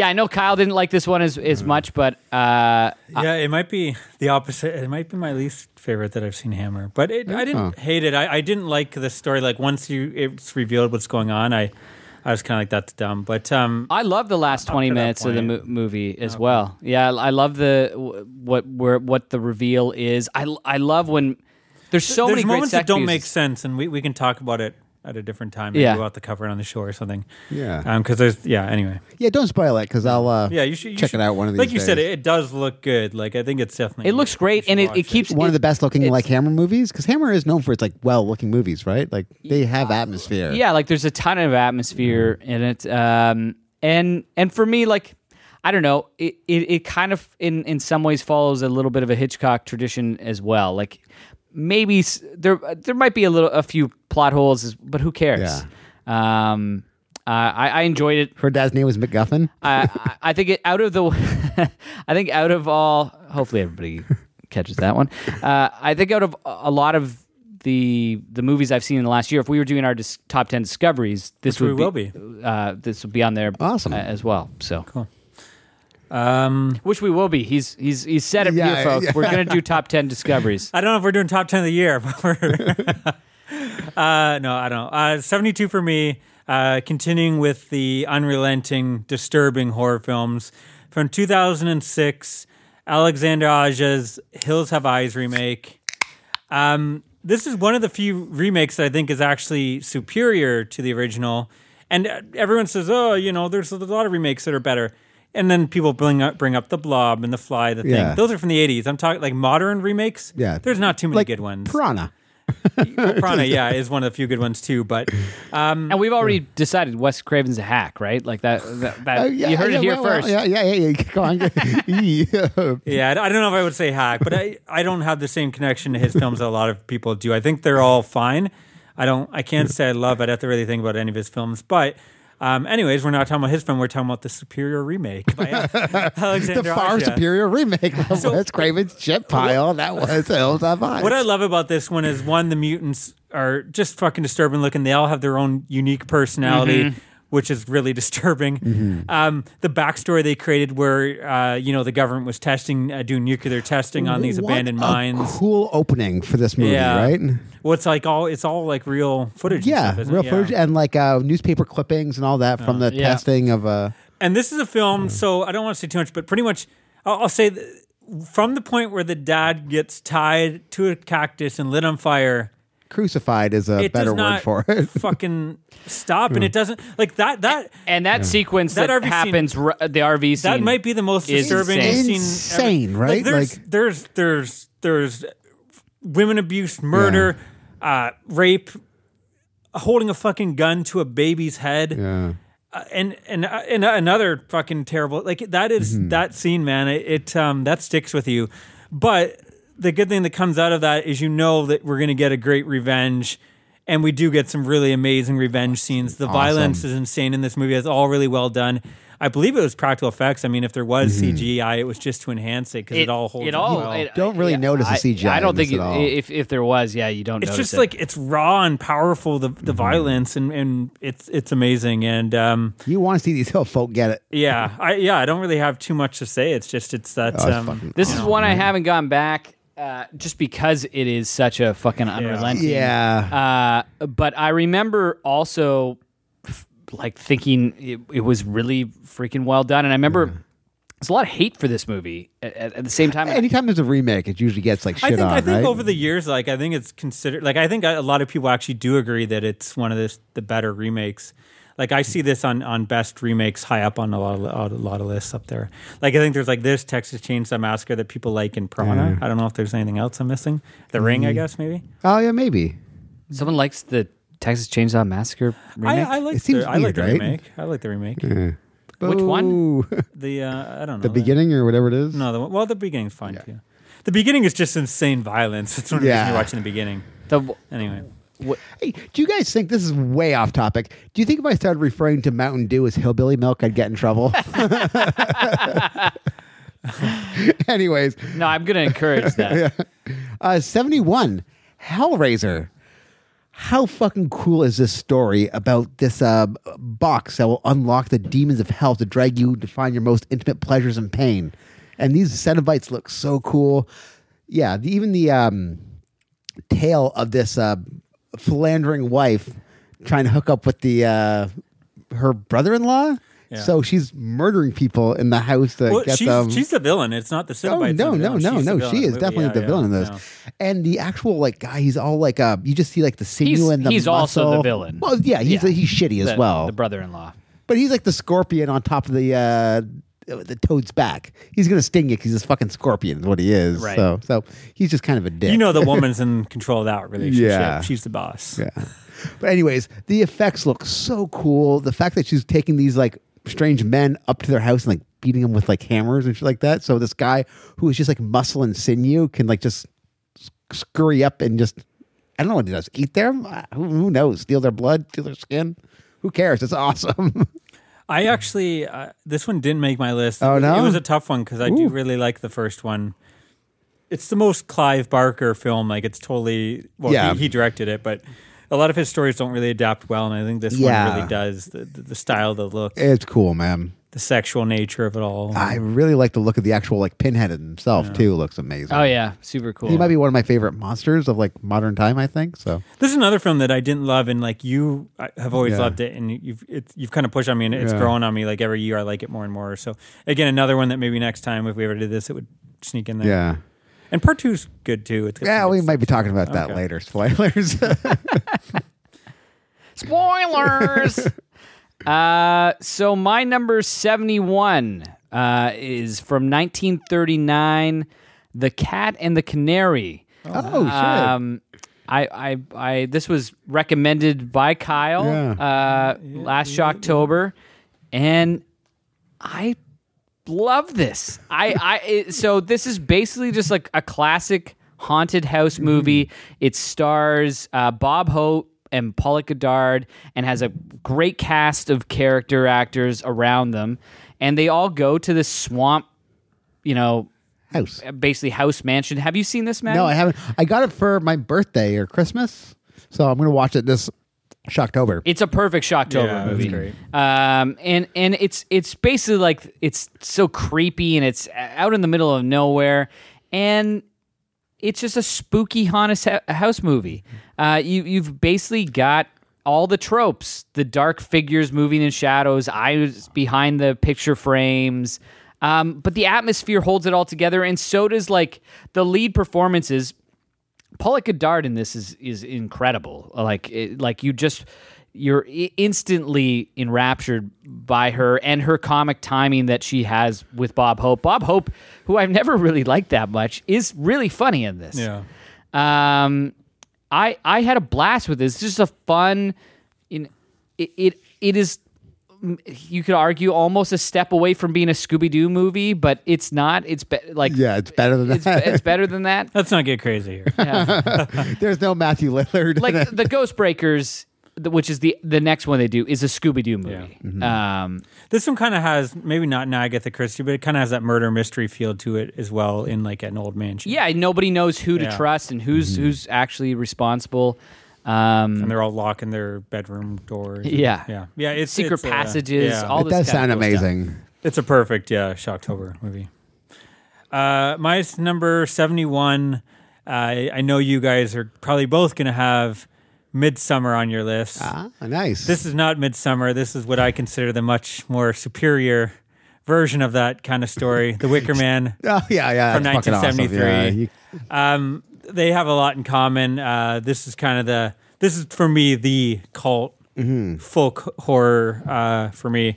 This is a British film. Stars Edward Woodward, who is the original Equalizer. We got Britt Eklund in there, who was like a Bond girl and whatnot, and you get to really see Britt Eklund in all her glory as she does, a 5-minute nude dance scene. And of course, Christopher. the Dance of 1,000 Boners. Is that how they call it? What was I watching the other day when they said, game show, Death Row Game Show? Well, yeah. Yeah, sorry. Well, that way off topic. Well, it kind of works for this film because, sorry, and you got to mention Christopher Lee, of course. Yeah. Arguably one of his best roles as 100%. Lord Summer Isle. Yeah. He's great in this. But what I love about this film is it's so fucking strange, man. Yeah. Like it is a weird film, and I think in all the sexuality that's pretty much it's about this. He's Edward Woodward's this police sergeant. He's coming to this isolated island to search for this missing girl, and he's really this devout Christian, and he comes to this island, and they're just like completely open with sex. They are in the bar singing about banging the bar's daughter. You know, the kids are all like swinging around a tree singing a song about people getting it on. Yeah, you could consider me if it's a musical. It might be my favorite musical because there is like there's a lot of 4 or 5 like actual numbers. And the right? first time I watched this, I didn't. Yeah. Every time it got into musical, I was like, I like the movie, but you could have got rid of those. I recently revisited, and it's like, no, all those songs are great because all the lyrics, if you listen to them, they're all so sexual and like openly like in your face sexual. And I love that the sergeant, who's supposed to be like, he's not really the hero. He's kind of the dick. He's the guy that's coming on this island and trying to like throw his religious morality onto him. on everyone and judging everyone and trying to like push like my way is the right way and you guys are sinners. Heathens. And there's so many like great strange moments and so much stuff in the background that I didn't notice as much. And yeah, I don't know. I had such a good time revisiting this one. And arguably, I mean, maybe it's been spoiled now, but one of the greatest endings, not just in horror history, but in Yeah, I love when he says the bees, the bees. Bees in my head. You're thinking about the same movie, right? Yeah. You know what? As crazy as it is, I saw that in theaters, and I don't know. I might have saw it once on DV. I've always liked that movie as a serious movie because I just saw it as like he goes to this island and there's weird shit happening too, and there's like a cult and you don't know who to trust. I never saw it until like later everyone started making, and now when you see clips, yes, maybe his acting is not so great, but that's I'm going to revisit that one this Shocktober and see if I can actually enjoy it for a good movie, or I'm just going to make fun of it the whole time now. It actually might be fun to do like a double feature, like the actual Wicker Man and the and then that remake. one. Well, and the thing about this movie too, there's like 3 different cuts. Some people like really are all about the theatrical, the extended, and then there's a European. The one I got the Australian Blu-ray, and I think it has all 3 of them. What'd you watch for this? Or choose. This one I just stuck with the theatrical cut. There's reasons. There's no like really perfect cut because there's some things that like the director's cut extends and there's some great moments, but then it ruins kind of some moments from the theatrical cut. But yeah, I don't know. I love it, and I love the end too, where they're all in the suits and they're doing this weird game where you got to go in between swords and they slice, and you got to hope that they don't slice your head. And like he's taking over someone's costume. And he's kind of worried they're going to find out who he is and slice his head off. But yeah, I don't know. It's just, it works so well, like, as this cult movie, but also, like, again, the weirdness. Like, when they go into the school and they're teaching the kids and how weird all the kids are. And it's just like, no, that's just normal, these people. Or even when they go into the chocolate store that sells chocolate hairs, and there's so many weird moments in there, and they're putting the toad in the girl's mouth. Like, it's a movie where, like, every scene that's like, that... There's no movies really like this. Like every scene kind of stands out. It's like, that's strange and off-putting, but it all works. I think this is a fantastic movie. And again, I think it works. I gotta give it another because I couldn't stand the numbers, like the musical numbers. Like, all right, watch it. Yeah, again. watch it. I again. have to watch it again. All the lyrics are like they're so humorous. Like the one in the bar is that all of them talking about different ways that they're gonna from the back, from underneath. What is it? It's like we open up her legs and blah. Like, and then the one too where they're singing with the kids around the pole or whatever. That's all. Like, it starts out about the rabbit, but then you find out. Then they're talking about like the man gets on the woman, and it's like turns into sex. So and it's so weird because a bunch of kids sing it. It's like the whole movie is full of those, and they all kind of connect to what's going on. But there's also too a mystery too. Like you find that it's known for like what are they known for? Their some vegetable or fruit or something, and like he goes there and they don't have all the crops of drought. So there's other stuff going on too with the mystery and whatnot. But awesome. Yeah, if you haven't seen it, check it out. 70. This might be breaking the 70 higher up on your guys, but Silence of the Lambs. Oh wow, this movie is fucking insanely awesome, right? Like award-winning performances from like Anthony Hopkins, but I think the real star of the show was Ted Levine as Buffalo Bill. Yeah, Ted Levine's incredible. He gets Ted Levine credit. Yeah, Ted Levine in general is whenever he's in something, I'm always like, okay, he's a guy, right? Yeah. Like, wasn't he like a great big fat lady? He's got such a deep voice that's like a commanding. But I think it shows you how good like everyone is in that movie. That he's so good, and he gets overshadowed by how good Jodie Foster and she's unbelievable in it as well. This movie. It takes you on a journey, and it's awesome. You think about Hannibal Lecter, like, all right, he's kind of become a parody because there's so much watered down, but this movie is so good. I do think the last time I had watched this before my recent rewatch was around. It was after Hannibal and after Red Dragon, but I still had the stink of those movies on like me. or like the Hannibal Rising, Hannibal High, or whatever it is. I never got that far. Hannibal Babies. Hannibal Babies, I do appreciate.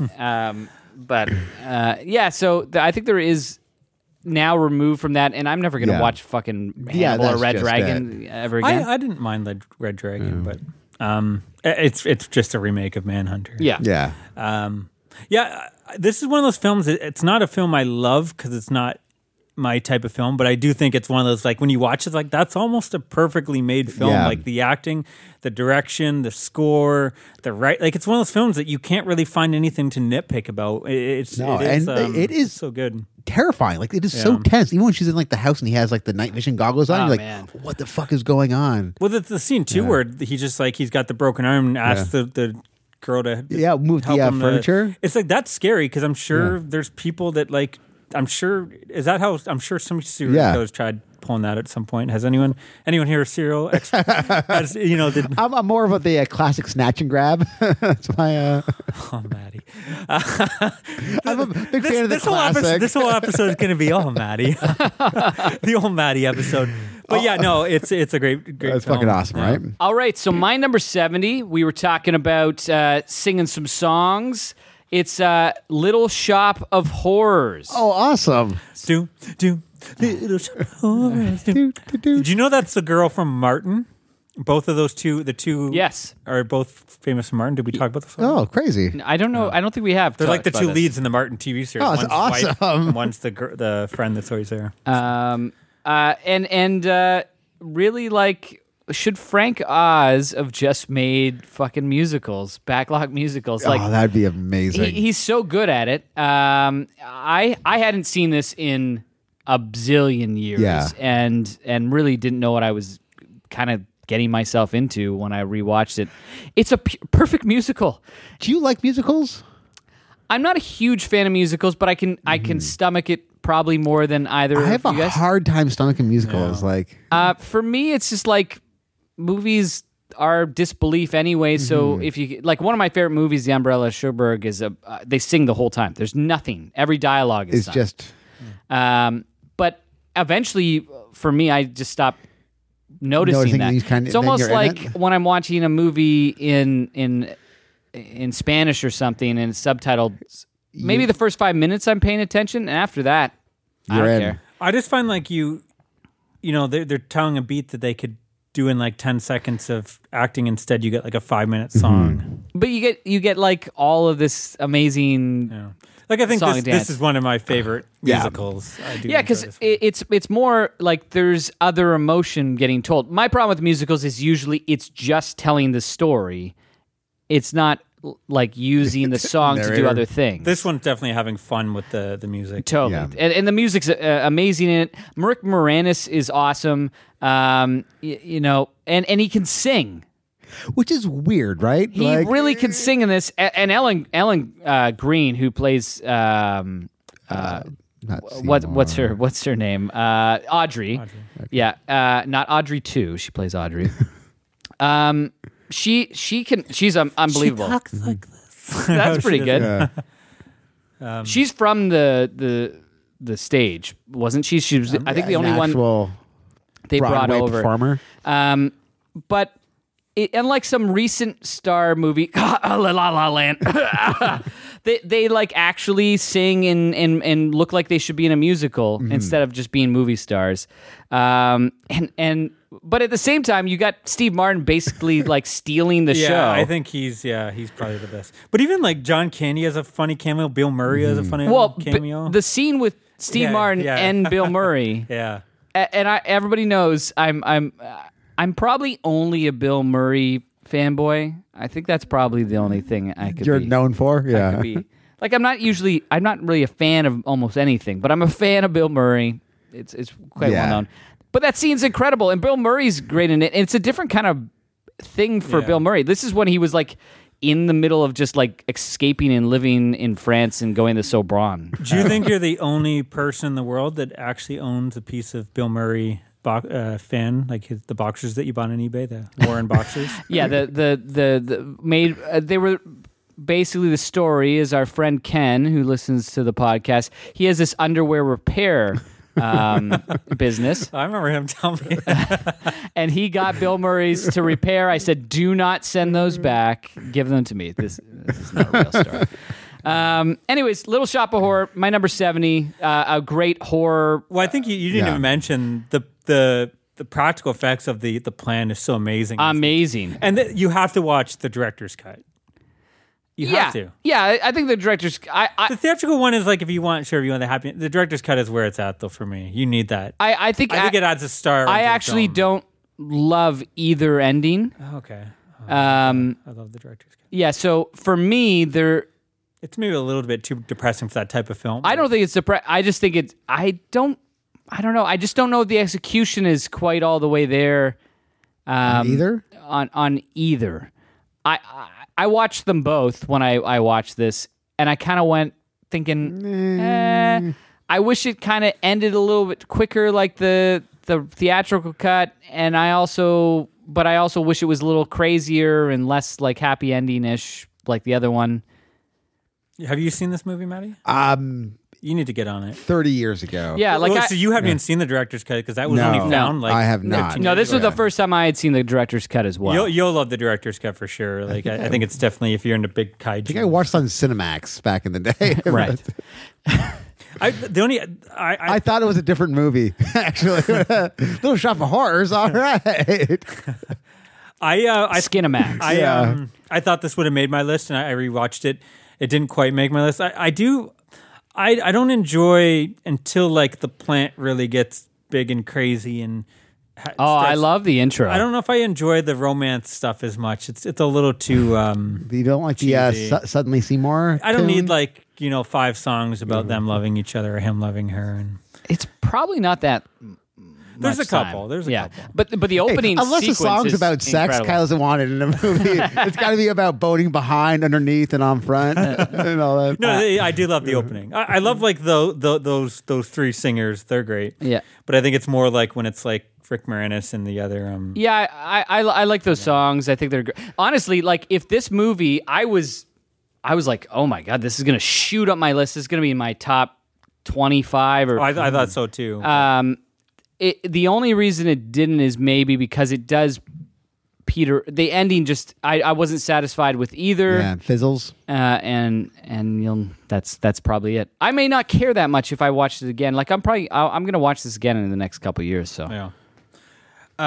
Okay, my number 70. I possibly may be on your guys' list. 1985, Lamberto Bava's Demons. Oh, fucking A, man. This is, of course, the Italian horror film produced by Dario Argento.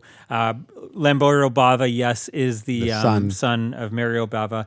Never quite hit the highs, but he has a great little filmography, too. Like, he has, 5 films or something that I really enjoy. He had some fun giallos. This is still pretty... Yeah, and this is number great. 70. Yeah. That's a pretty good high. Well, sorry, I meant his other films outside of this. Right. I actually really enjoyed Demons too. I didn't get a chance to watch it because who knows, it might have snuck in there. I remember really enjoying that more, like not enjoying as much the first time I saw it, and then on rewatch. This is one of my last cuts. Oh yeah, this was actually like one of my last cuts. I thought this one that might be on all 3 versions, but yeah, I wasn't sure if it would quite. But still haven't got it all 3. No. So the story of this one is it opens up. There's this random guy with this weird demon silver mask handing out tickets. Free complimentary tickets to a mysterious movie screening, and then you have this group of people that end up there. And they're all fun. I mean, you have the characters are what make this movie. You have the young couple that's just there to make out. Yeah. You have these other 2 young couples that are the guys are kind of hitting on the girls. You got that. The blind guy and his daughter, where she's like fucking getting it on right beside her because taking advantage of the fact that her daughter. dad's blind. I thought that it was him. I never understood either, but I think it is supposed to be his daughter. From what I've read. Liz, where are you, Liz? That's a good impression, yeah, right? That's pretty good. And of course, you have the best character. I'm not going to do this impression. But Kyle might. Get over here! No, please don't. Tony it's not. That's another. That's my just like he's Tony the pimp. That's your pimp. He's voice. an angry pimp. It's your pimp voice. He's an angry pimp, and he's got 2 prostitutes. He is the greatest character in this. He is such a tough pimp. New rule though. Kyle cannot impersonate pimps either. We've got a list of things Kyle's not allowed to impersonate. Pimps is now on the Every list. episode I offend someone, and then that gets removed from the list of what impersonations I can do. I'm running out here. But yeah, there's great scenes where like she's just laughing. He's like, shut up or something like it. He's just like this. But it's done like He's surly, but it's done in this way where funny. it's kind of comedic too. Maybe Yeah. it's due to like the dubbing. And then there's also these punks that are like right around town. they're driving around. They end up there They're doing eventually. coke They're and, snorting coke out of a Coca-Cola can, which Yeah. is great. But anyways, yeah. So all these people go to this Something theater. that probably would not Would not fly these days. fly No. these days. I'm surprised it even flew then. yeah. I mean, New Coke had distracted them. They didn't Yeah, know what the maybe. fuck was going They're on. like, it's okay. They're just talking about the old one. But yeah, what's great about this? So these people are watching this horror movie on screen, which is kind of interesting too. Because we get like a movie within a movie Yeah. at this point. And which I is love that. dope. Yeah. and they start blending together, and then the stuff from that movie starts coming to real life, and then you have this outbreak of demons in the movie theater. They're all like barricaded in there, facing off against demons. Tons of crazy like kills and gore. It's really cool The effects where like effects are where she insane. first turns into demon, like the teeth are falling out and the And her nails are coming popping through. off. The finale we have to talk about. I'll just say it involves a man on a motorcycle with a samurai sword. Driving around with heavy metal music blaring as he's chopping up these demons. In a movie It's insane. theater. Yeah, it's right? insane. This whole movie is insane. It's so much fun, and it looks great too. Like there's some really cool, camera shots in there. Like when the demons are coming up, and there's like the blue light and the fog, and Yeah. the silhouettes of them are all kind of roaming. You're making me regret my. Yeah. It's good. Yeah, it's a great movie. It's and again, that was a thing in the 80s where every Italian Argento started doing it too, and he was putting the heavy metal instead Yeah. of like the cool goblin score. A lot of that doesn't work for me all the time in those films. For But this film, this it one totally does. works. Like I'd give me that Hey, heavy metal as your, listen, you know. if you're driving a motorcycle up and down the aisles of a movie theater with a samurai sword, You better have. You some better heavy have some metal money. heavy and then metal. the ending is great too. Like it's one of those films that again, it's just kind of fun. Looking at this list, you can just see like you can see what I'm going for here. Like almost every movie you can put on with friends, beer and pizza, and you're gonna Yeah. probably have a good time. Just not this movie. Yeah. no, this is one you got to watch alone. Yeah, you gotta watch by yourself, hand in pants. But Bucket of carrots. so random. Anyways, that's my number 70, Demons from 1985. Speaking of movies that you need a So house this is full this of is people 69. to watch. That is 69, 69. nice. So there is a movie I'm about to talk about where you play the piano and the piano plays you. From 1977, House. House. I don't or want Hanzu. Yeah, Hazu. Hazu? How insane Insane, is this totally movie? bonkers. It's almost like the only fantasy horror movie I can think of in modern time that doesn't suck. You know what I'm saying? Like there was like a weird like. I think so. I watched Legend of the Mountain, which is not on Yeah. my list. Which is another. It's a Chinese Okay. fantasy. I think that they did a lot of like crazy supernatural films in the 70s. They're kind of like this that are just like, we don't get it, Yeah. but maybe it makes sense. like It's based on some of their so mythology. It's myths and over 3 cultures. hours. This movie that I wow. watched at Legend of the Mountain. I think they call him Waksu or something like that. I'm sorry. Butchering the language. I'm butchering the language. But it was the same sort of deal. Not as remotely Insane. as crazy, but there's stuff that happens in that movie where you're like, what does that mean? Like, why is that happening? Or like and it's never explained. Does it fit the movie? Because this movie, everything fits. Yeah, everything perfectly. fit in that one. It's a different vibe. Yeah. It's way more like epic, Surreal. and kind of surreal, more kind of mystical in some Okay. sort of ways. It just made my list. Out of the new ones, I was like, I probably need to watch this again to justify this being on my Yeah. list, and I can't watch another 3-hour movie. Yeah. Anytime I think of this movie, there's a great Criterion Closet video, and it's Ethan Hawke and it's Jonathan. What is it? Jonathan Mark Sherman. He's like a writer, but he's talking about this movie. He's recommended it to Ethan Hawke, and he's just like, there's a scene where they're playing the piano and their head just turns into a watermelon. And you're just like, okay, that makes sense compared to the rest of them.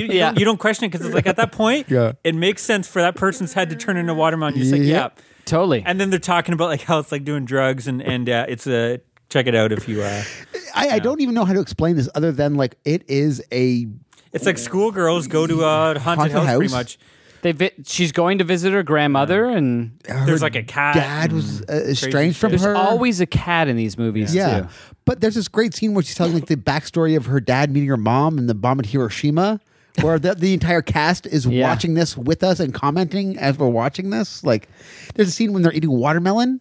Then, like, she looks away. Then her grandma opens her mouth. There's a fucking eye in her mouth. Yeah. And she kind of goes back and, like, no one saw it but her. Like, I can't explain how insane this movie is. Like, it's batshit crazy, but it works so well. And it's a movie you will never get to see again. No, and so I watched it for the first time in, I don't know, 2008 or 2009.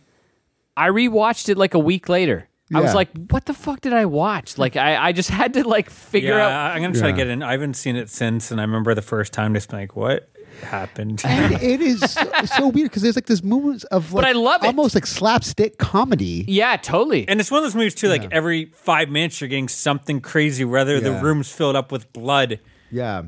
There's a bunch of tonal shifts. bananas, Yeah. and But- fruit. And But I also just, like, I'm captivated by it the whole time. Like, it's great. Yeah. Like, you are never going to be bored watching this movie. Never bored. it's a film, I don't do drugs, but Yeah.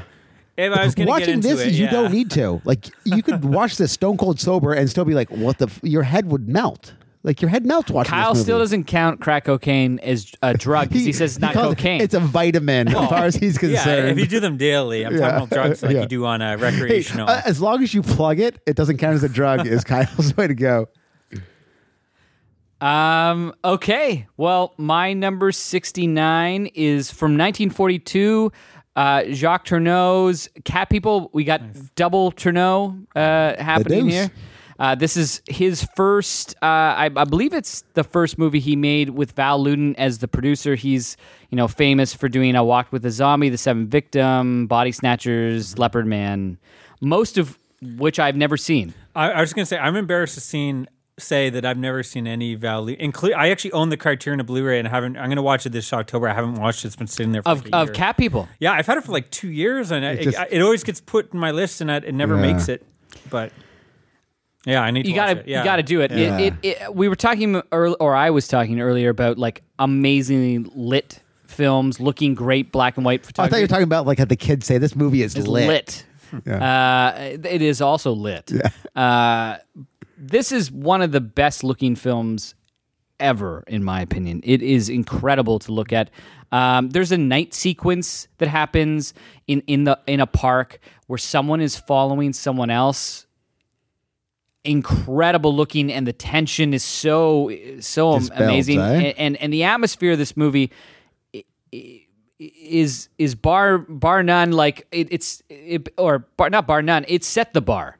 It basically said this is how good you have to make a horror movie to look, and it was a B budget, like crazy. a nothing budget. And he uses suggestion. We were talking about, or Kyle was talking about with The Haunting. It's not what you see. You get creepy sound effects, inventive camera angles, and you're leaving everything to our imagination.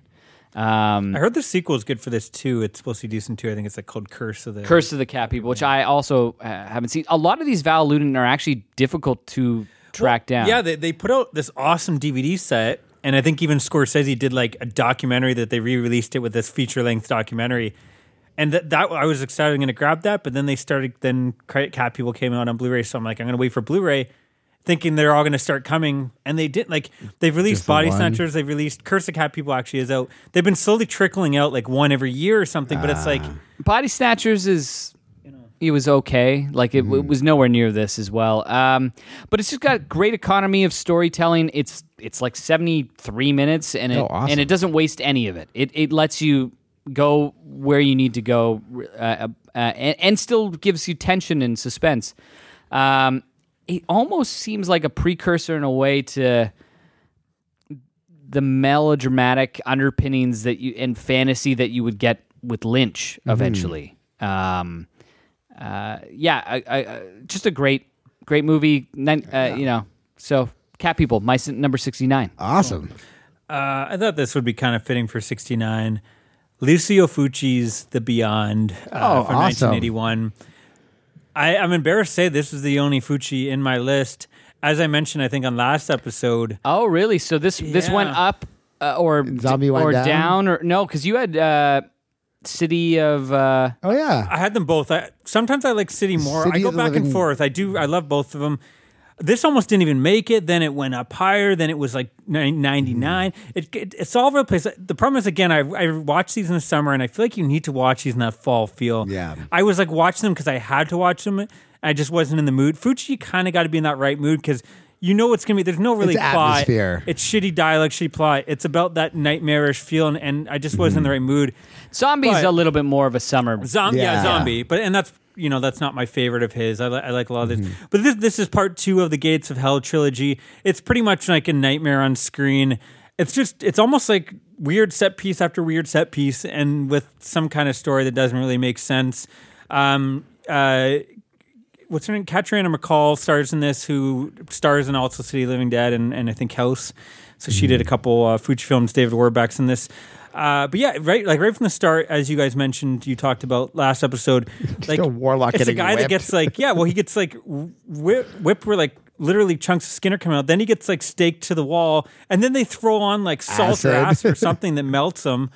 It's crazy, and that's not like there's other scenes too. Like there's another scene later on where this woman falls down and this random jar of acid is above and it just drips on her. But it just like Fuji's just like, I'm just going to keep the camera and shoot this for 5 fucking minutes as his face decays. There's another scene where someone gets eaten by tarantulas again. He's just like, I'm going to set the camera for 5 minutes and let And them go watch at like it. the tarantulas like eat his actual eyeball. Which is fucking awesome. There's a lot of like eye gouging in this movie. There's a great one with the fingers through the eyes.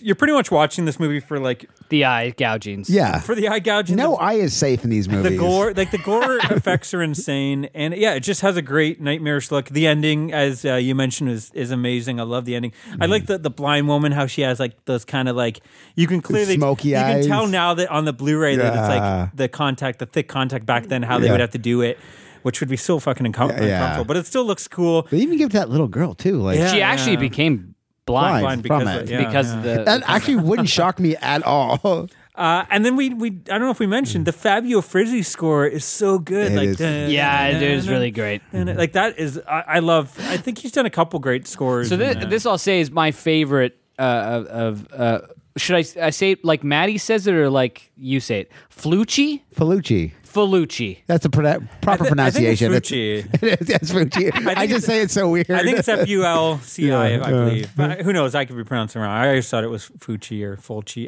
Fulci. Some people say Fulci.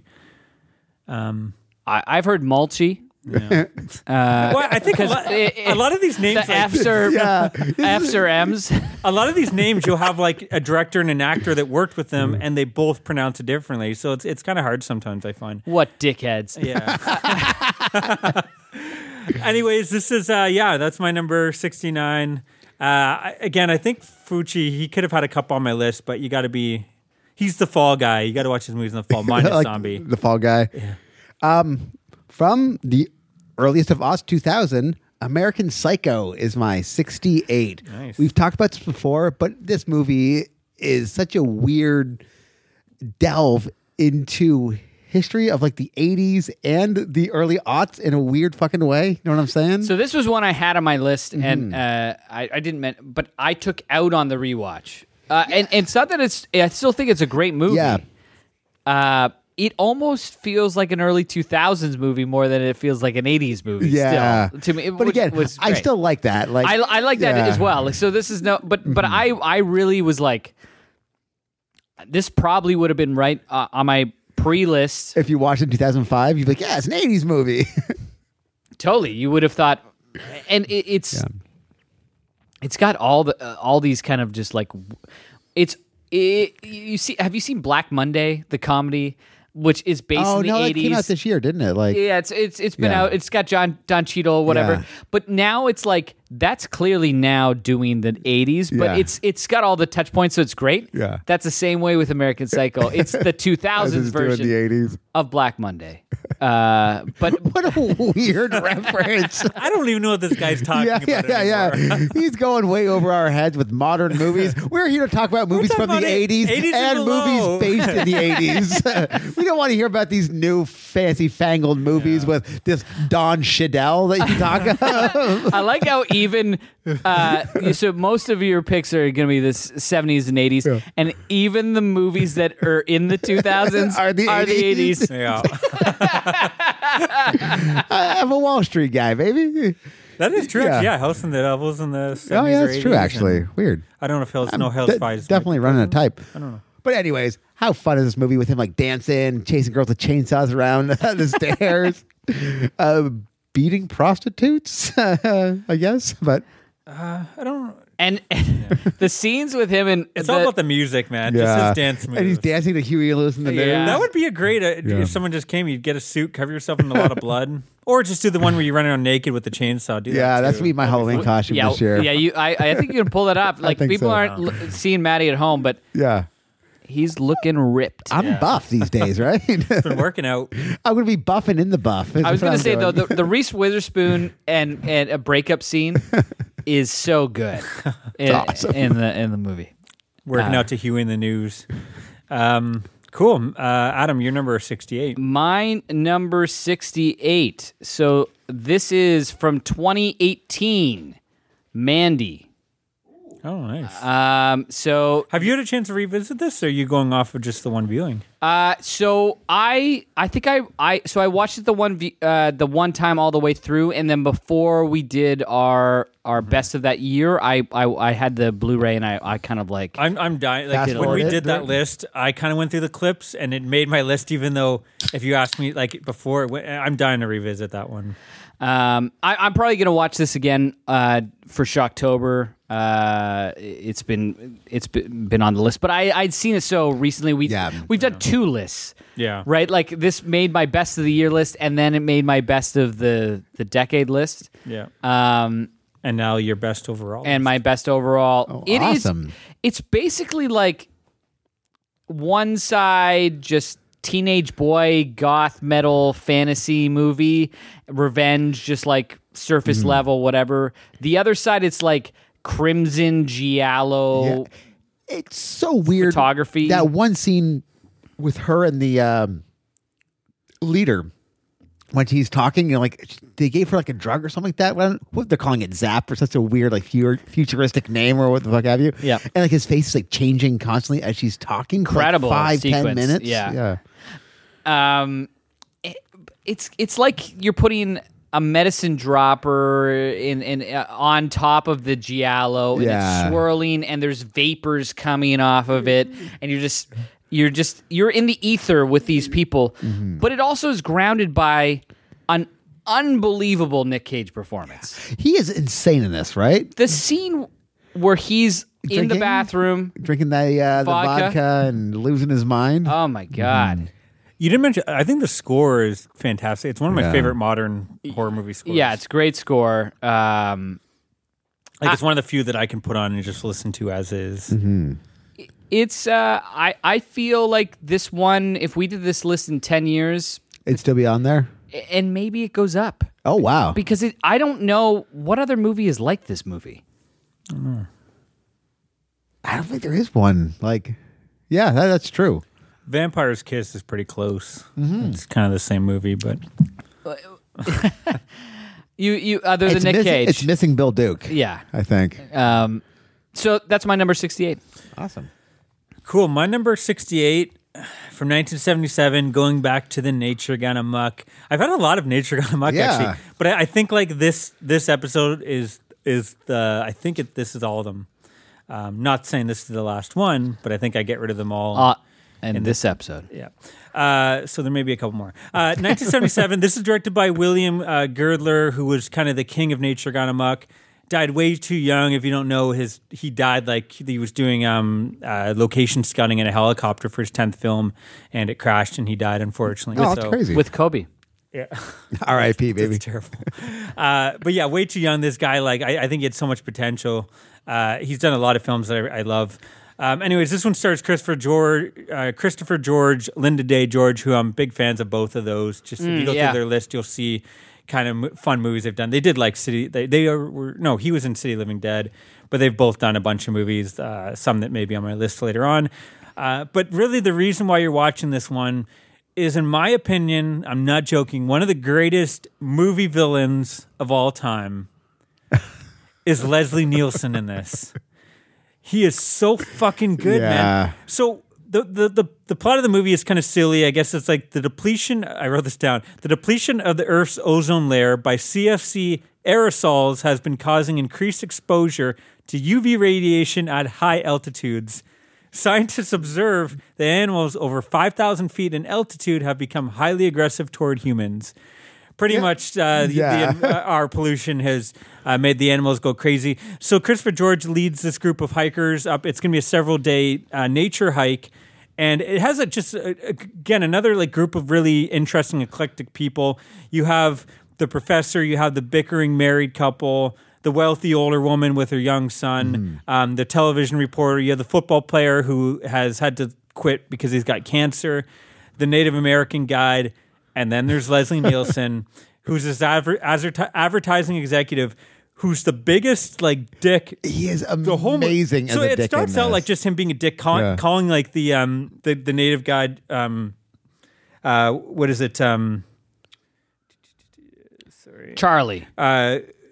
No, it was Eddie. Kemosabe. He's always calling. But that's way more offensive than Eddie. He's always calling the lead Christopher George. He's always calling hot shot. He says hot shot. We need to do a movie. Every time he says hot shot, you take a drink. Take a shot. Okay, hot shot. You don't know nothing.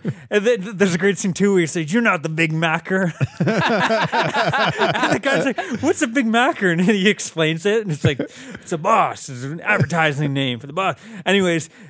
So it starts out, he's just like this dick, but as it goes on, he gets crazier and crazier. So the reason you're watching the movie is because the animals are all going crazier. So you have like vulture attacks, starts pumas. Off like with like a camping father and two kids, and the bear comes in. No, you're thinking of Grizzly. That was actually Grizzly. Or no, that's not in any of these. That's not in any movie. What movie is that?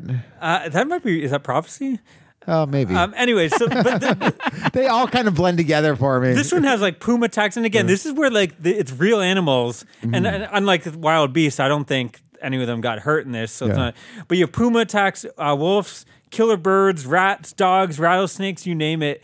There's just a lot of greats. There's something about watching a movie and seeing a puma jump and attack someone that I don't know. That's terrifying to me. And it's just fun. But again, so that all is great. And that's the reason why I love it. But then on top of it, you get the greatest villain with Leslie, who's becoming angry and crazy. And it gets to the point where he wrestles a bear. No, but even before that, the group splits up, and he's fucking shirtless. It's raining out. He's saying like, he pushes like the old woman down. He's got a spear, and he's like, I take what I want, and I want that. And he points like to the young guy's like young girlfriend, and he's gonna like try to rape her. And it's like, what the fuck what happened here? This like went from like 0 to 100 above 5,000 kilometers. Yeah. Man. And then what's weird though is then he sits on a whoopee cushion. Yeah, surely you can't take that girl. Of course I can take that girl, and don't call me Shirley. But it is so weird watching this and Bravo. watching. Yeah, you know him from Airplane, Naked Gun, and then you see him in this. He's fucking buff. But yeah, there's a scene where he actually goes and he's fucking wrestling a real live grizzly bear in the rain. It's insane. This movie is insane. It's awesome. And again, it's like one of those movies where it's just like, what's going to happen next? The sheriff is at home. He sees some rats on the table. The rats start fucking jumping at him and eating them. Like, I don't know. It's a crazy movie. And yeah, it's great. It's like, it's fun from beginning to end. Day of the Animals, 1977. Oh, Maddie. Awesome. Maddie, your number 67. You guys might be surprised I had this so low on my list, but from 1980, The Shining. I think this movie is fucking amazing. I love the atmosphere. I love the actual house itself. I love the acting. I find the plot doesn't really do it for me. But again, it's still fucking insane, right? So we'll probably talk about this later, I assume, right? Yeah, that's a weird... Yeah. I think the one problem I have with it is I do feel like I actually agree with Stephen King that Jack Nicholson is almost crazy from the beginning. Like he's a dick from the beginning, but he gets crazier as he goes along. He has a weird performance where it's like it's great. It's either really great or it's really bad and over the top. I can't decide. Like it's like one. No, I it goes think from scene to I scene. think he's perfect in this. I think the real. cracks. I think the underdog is Shelley Duvall. Oh, she's yeah. Is that Shelley Duvall? Yeah, because she plays Yeah. it real sweet at the beginning, and she loses her mind by the No, end. she's of this. incredible in Yeah. this. I mean, as well. He put her through hell. Yeah. To get Oh that yeah, performance. Of course. But you can like he got it. He got what he wanted because Yeah. it's a fantastic performance. Yeah, even the kid's great. Like The kid's great. Everything's great Scatman. about this movie, but I just find like the actual plot falls apart for me. Like you don't know what's going on half the time. Nothing's really explained, and it needs That's to be that's what I like explained. about it. I don't know. Like that weird scene where like the bear's going down on the guy. Like where the I fuck like did that, this though. come I'm from? Like, so glad we didn't get an It's explanation. awesome. But you kind of want to. There is an explanation. You just don't know it. Like what actually happened. But isn't that more interesting that they put out there and everyone talks about it years from now, trying Yeah. to explain what they think about it? Like, there's Yeah. fucking documentary about all the Yeah, shit that people that- have found in this film. I think that's that what's interesting documentary about is it. kind of bullshit. There's a lot of bullshit, but Yeah. there's some interesting stuff in there. I don't think any of the concepts are that interesting. I think the concept of what it did to people is amazing about Yeah. that movie. Like, I love the documentary in terms of what fandom and what Turned it obsession into? turns people into. yeah. And some of the stuff is obviously bullshit, but they do bring up some interesting things. That's like, oh, I didn't notice that.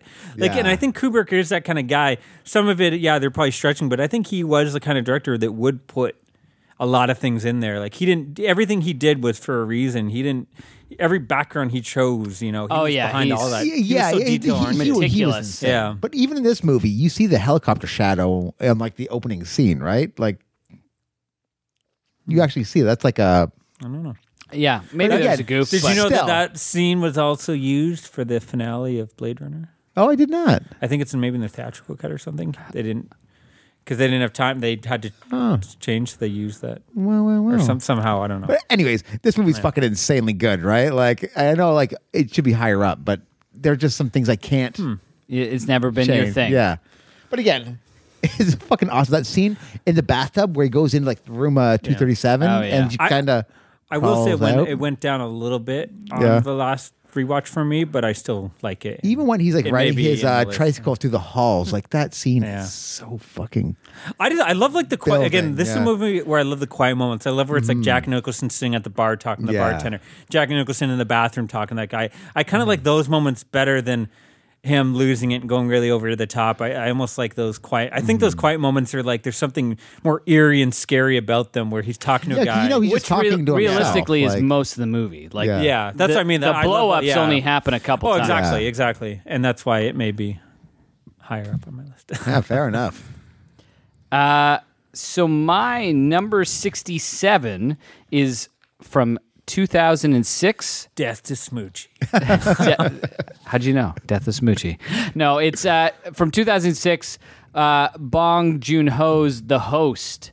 My boy, who basically I started thinking like maybe he's at least top 5 from 2000 in terms of director for me.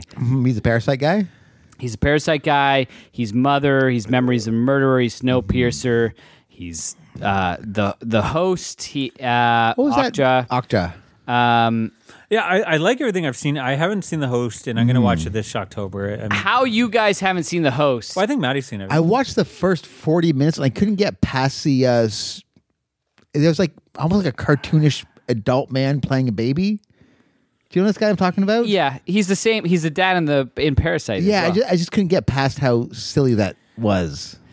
Yeah, there's always sometimes again, and it's probably a culture thing. There's certain Like, moments do you know that in some of these scene movies in that- like Arrested Development take where me they out of have it. that one adult man playing a baby? That's all I could think of when I was watching. It's like, all right, cool. Like, it's amazing. They have like that one monster that just like drops off the bridge. Like, what was it? That's fucking cool. And then like, oh, this is amazing. And then like, oh, I gotta sit with these guys for the next 20 minutes. But I think that's basically like if you're having to sit with Nick Frost in Shaun of the Dead. Like, But he's a man baby.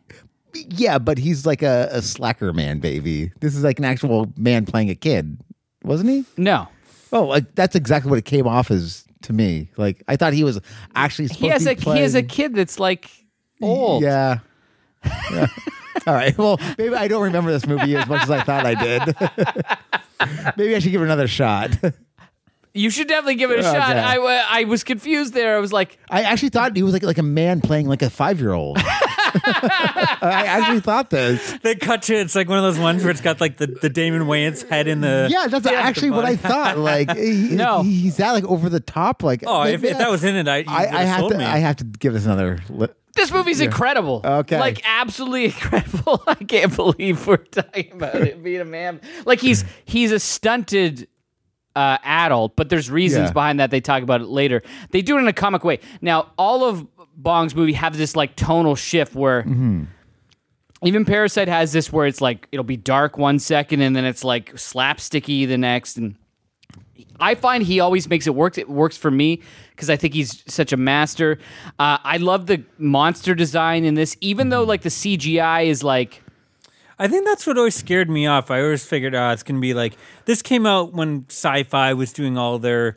Every week they had a new creature feature, and I was just like, the difference in this is the actual design of the creature. Well, I don't think the weakest part of this is the CGI, but not the creature. The creature design is amazing, and they never hide it from you. Like they're gonna show you who the creature is. They're gonna make you. It's not gonna like most of these movies in the CGI that he's in the shadows and he's there, and then eventually you see him and it's like this is fucking terrible. Yeah. He's in the first scene.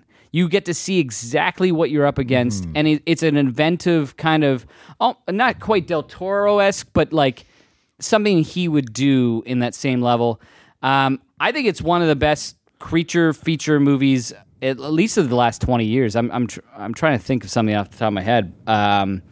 And you've got this great family dynamic. Everybody in the family is like, even the successful people have these weird quirks. And there's a scene where they think the daughter has died and they start fighting each other on the ground, which is both heartbreaking and hilarious. It's the weirdest fucking emotions I've ever had.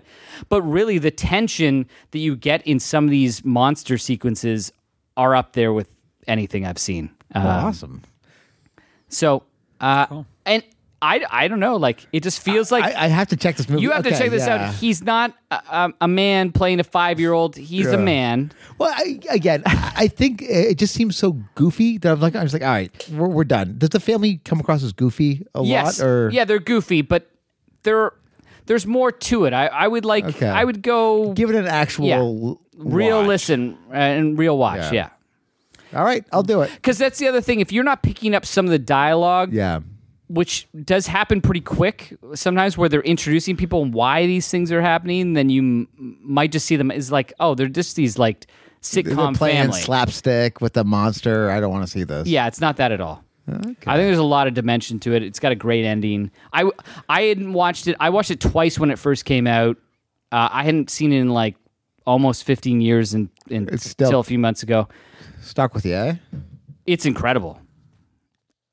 And you guys love fucking creature movies. I do like creature movies. Oh, man. I'll watch it. Again, I've owned this on DVD for... We'll do a movie night at your place. 10 years, I think.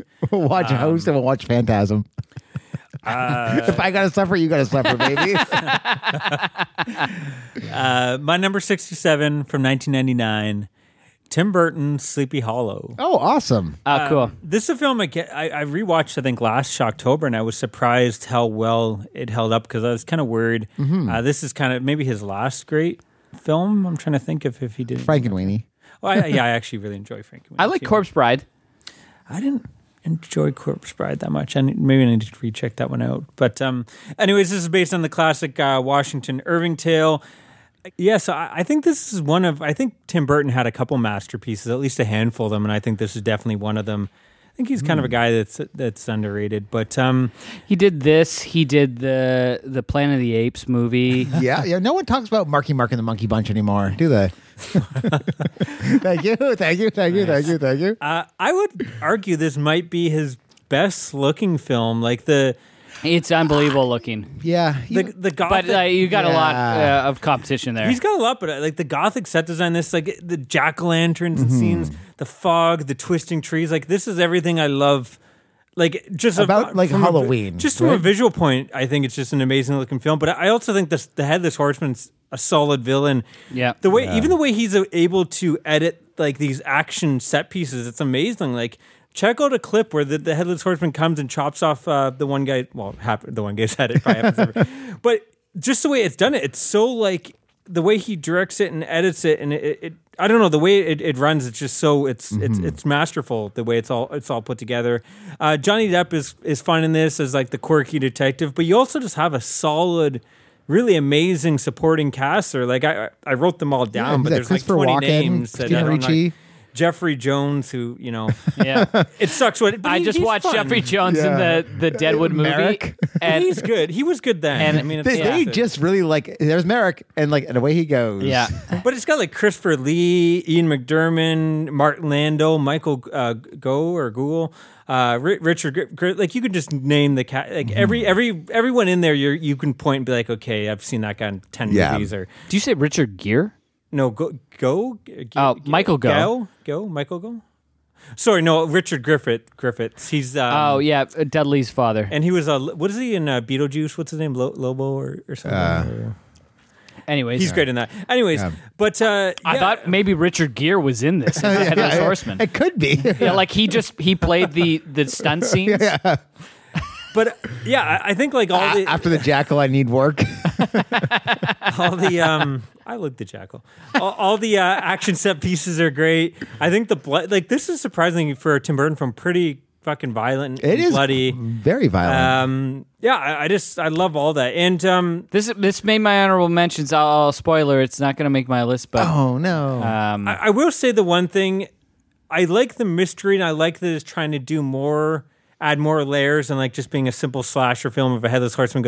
But maybe it gets a little complicated.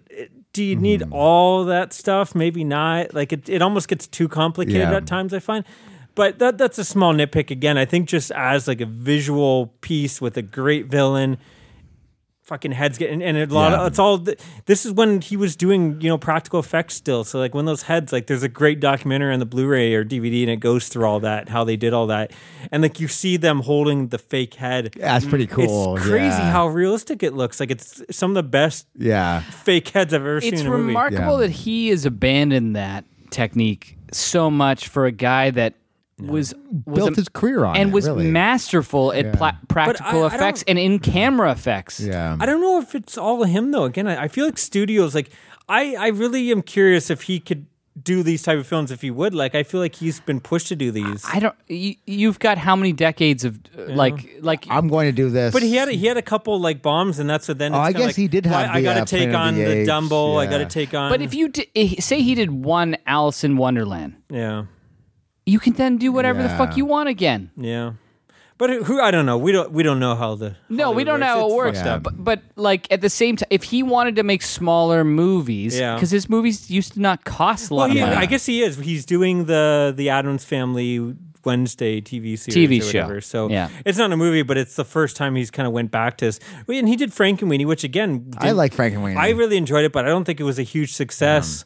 So even when he tried to go back and do like this passion project, it didn't really get the numbers. So, and then he does Even these that was shitty like animation, right? Like, I guess he did well with the yeah. Night Before Christmas. Well, he didn't and- direct that, but yeah, but it's yeah, definitely his Corpse film. Bride. Yeah. and that. Anyways, yeah, this is a great film, and I was surprised how well it held up when I revisited because late '90s. There's maybe not the strongest time for horror, but anyways, 66 from 2015, another modern one, The Witch. Oh yeah, How cool does this movie look? I love the feel of like the New England background. I love the characters. I love the dialogue. Yeah, it's awesome, right? as long as you have subtitles. Well, Yeah? yeah. Do you? I don't watch this with subtitles. Yeah, I can't understand. I think the couple times I watched this, I couldn't understand shit till I watched No. the subtitles. I clocked it. But anyways, it's such a cool folklore tale that's in a time when no one's really telling folklore tales. Like, it's such with a modern twist. Loved it. Yeah. Yeah, Awesome. so I talked about the Day of Wrath in the other episode. I think that was a huge influence. yeah, on for The Witch. sure. So I feel like this film almost reinvigorated horror a little bit. Like, I'm not saying.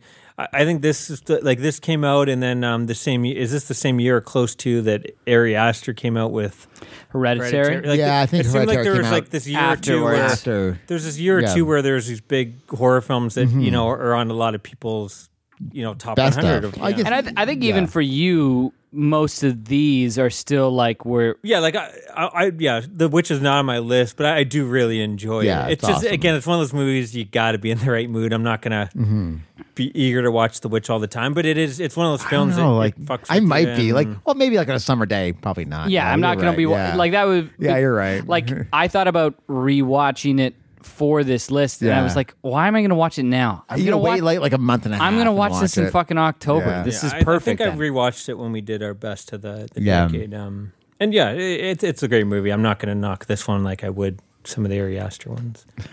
And those are well made movies Yeah. too. They're just not for me. I just don't get it the same way. But yeah, it's a great movie. Yeah, because I get some of like I think he's a more interesting Yeah, filmmaker because then he did The Lighthouse, which again, Yeah. I didn't love. I had issues with, but like, who else is doing? no, he's making Yeah. something that's really. I think Ari Aster is also in that camp where there's a lot of other A24 or whatever that are making these movies that I often enjoy, but often kind of Something's miss the mark missing. because there's not any sort of like real spirit coming Yeah. from the director. Both those guys, they're making stuff that clearly is coming from Yeah. their own place. Now they've only both made two movies. feature films. So where are they going to go from this? I'm excited. Well, I know he's got the Viking film, and then And then got Nosferatu. Nosferatu, which I'm so excited Awesome. for. Anyway, yeah. But yeah, I love this movie and may talk about it later. Cool.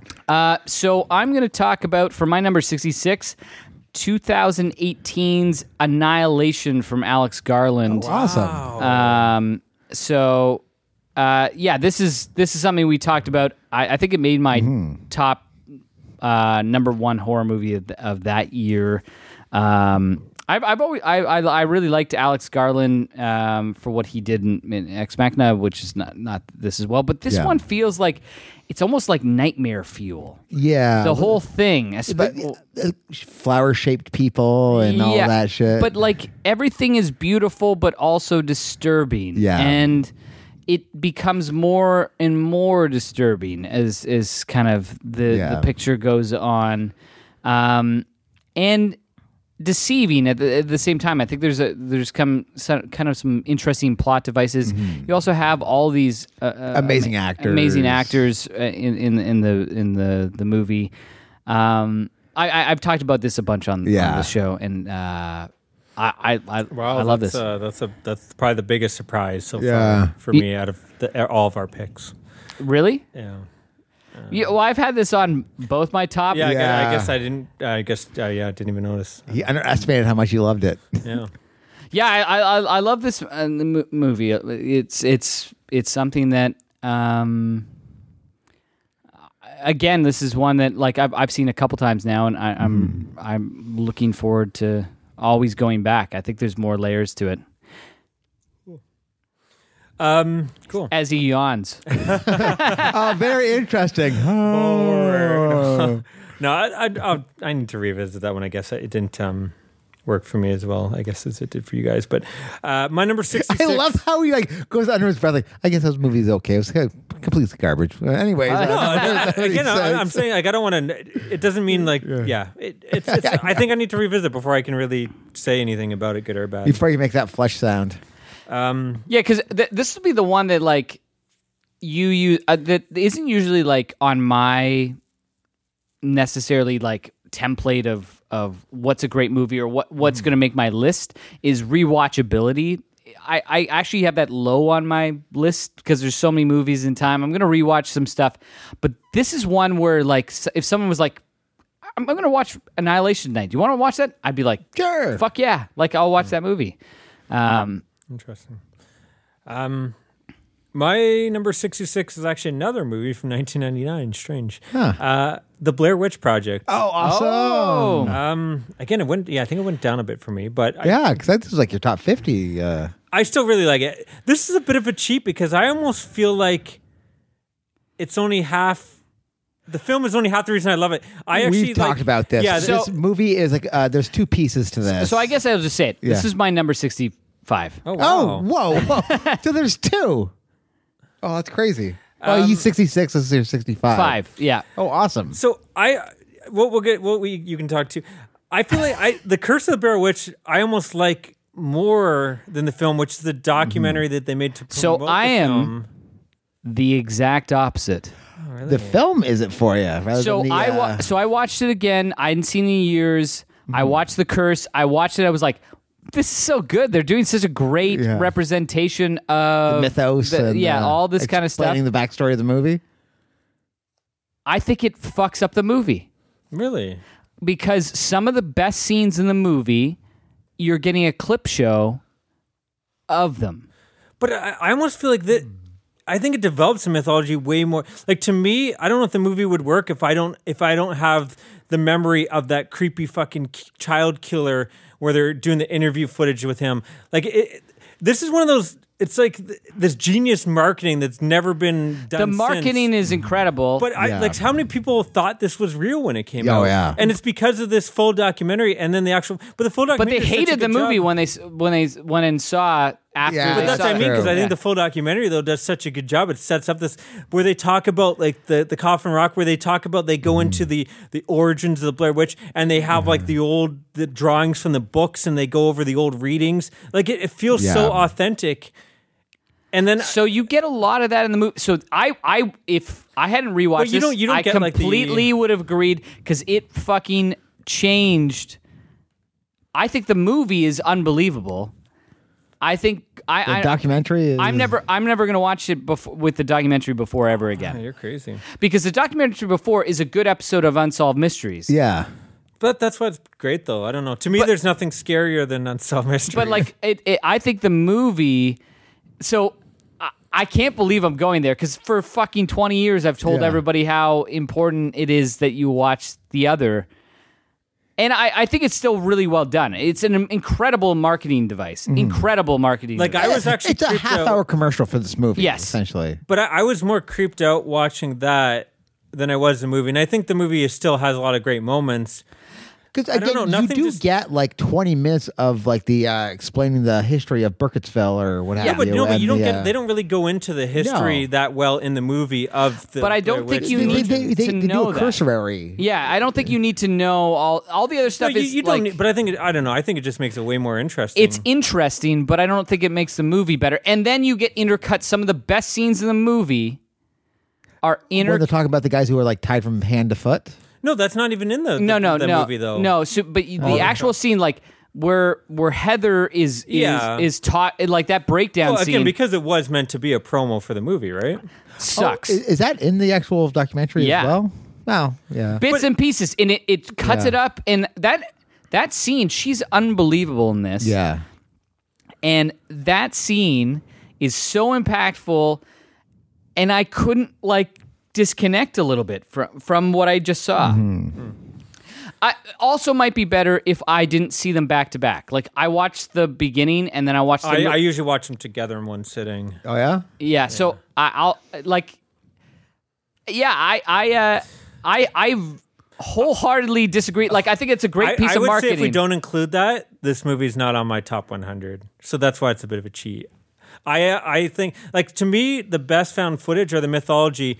And you get some good stuff in the movie, but I think a lot of the best stuff you don't So get. for me, the best part of the movie is its like existential dread of these people fucking falling apart. Yeah. Plus the night scenes that add this other tension, this like other kind of worldly tension. You don't love the actual like, mythos of this actual I think, creature yeah, like, and I the think if you- township if history you don't and have all the, that. if Like you don't that have the makes mythology, that's what makes us more it's not for scary me. then. Like Yeah, it's cool. All but those, like like- it's standard, it's boilerplate. It's like any other don't fucking know. I- story. Like the story that she has isn't that much different. I know this is like you guys have talked about. I would have been arguing the exact same thing up until 3 weeks ago. I also think the beginning, like it's all well done. I can't believe some of those people have never acted again It's crazy, right? in the opening. Not the three actors. The one actor, I guess, has done a bunch of stuff, right? Like the Josh. Cameraman. No, the audio guy, right? I don't know. I didn't know any of them did anything. Yeah, he's been in a bunch of stuff, but Like again, the movie is still great. There's still a lot of great stuff. Like at nighttime, just again watching with the surround sound and you're hearing the rocks and the noise outside. Yeah. That stuff is all great. There's still some great stuff, but I think if I didn't have the mythology, I don't think it would frighten Have you me as watched much. it without? I think I have before, and I think the time before I might have, and I don't know if I enjoyed it as much. Like, to me, I don't. To me, the scarier than any movie is Unsolved Mysteries episodes. Right. So to me, when you See, I have all no that, nostalgia for that either. It's like Yeah. it's like a thing that was there in the back of my head. like to me, like loved Unsolved that the Mysteries. serial killer talking, that is like almost scarier than anything in the movie. And just the going. Because I bet into the whole Tammy is the history- same way. She would have flipped your way than my way. Yeah. Because loves all unsolved mysteries. yeah. Either way, whether you watch it with or without Murder it, City Maniacs. I think it. Because it is a rare thing. Like, I feel like in certain people like have seen that, and certain people have like. I talked to a few people. No one's like either they've seen it and that was really important. That got them in the theater, or they haven't seen it and they just know the movie. yeah, they never saw that. They just heard the buzz, and Interesting. I think because it only aired. Well, On it's that. on Yeah. every DVD and Blu-ray. But right? But yeah, unless you were probably like Most people don't watch like they're not Yeah. like us. They don't watch the special features.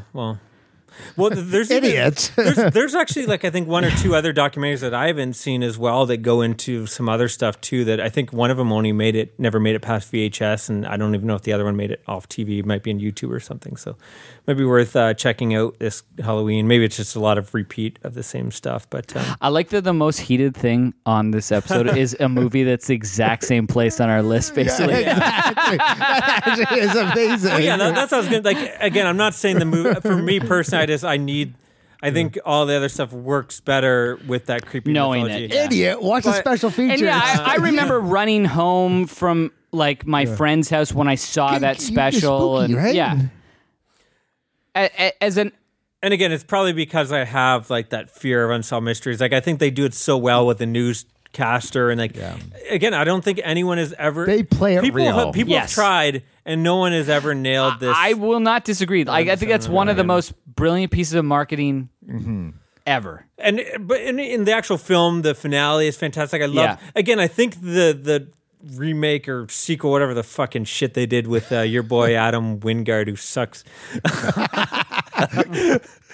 That wasn't even like swallowed. Oh man, That was, the claws are out. Sorry, this is my fault. Because a lot of people love that guy. And like, sure, the guest is fine, but or I guess you guys like the other one he did too. I don't. You're next. I really think like that him. guy is so overrated. But yeah, whatever he did, like he took everything about this and ruined. Like even the Book of Shadows, which has tons of its own Flaws. issues. At least it never ruined what this film did, the mythology. It did its own thing. It did some unique things.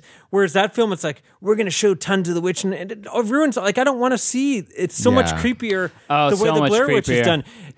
The scene in the house at the end, it still creeped the fuck out of me this time. It still does, right? Well, it's like anyone that goes camping, you start fucking hearing rocks. Yeah. You're scared shitless. and It I all love works on this that was level. I was going to talk about. We've just been talking about Yeah. what's the best way of watching this movie instead of this No, is the great. actual film, yeah. No, exactly. Like the stuff that you're hearing again, you need the surround sound.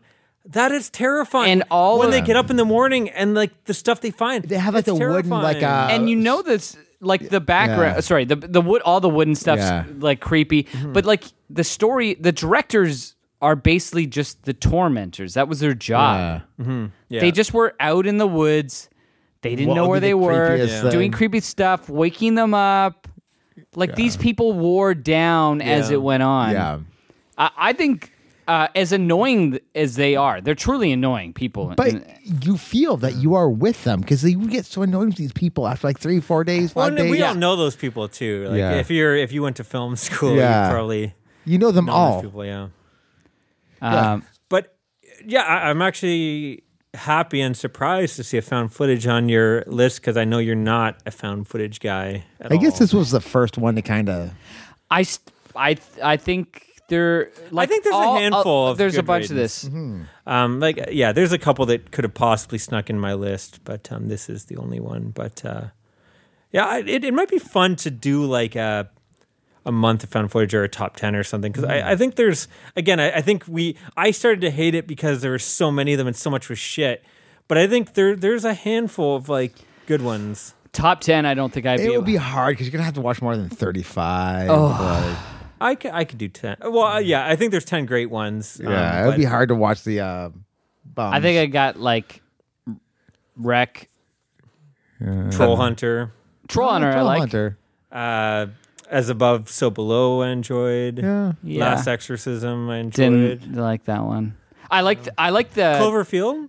I wish the last Cloverfield is Exorcism was fantastic. just a movie. because Yeah. what's his name? The guy that was the creepy teacher in Saved by the Bell that plays the Priest is awesome. He's Yeah. so good in He that. is so good in that. Anyways, we're getting off track here. We're going to start down. 65. yeah. No, let's go to top 10 Yeah.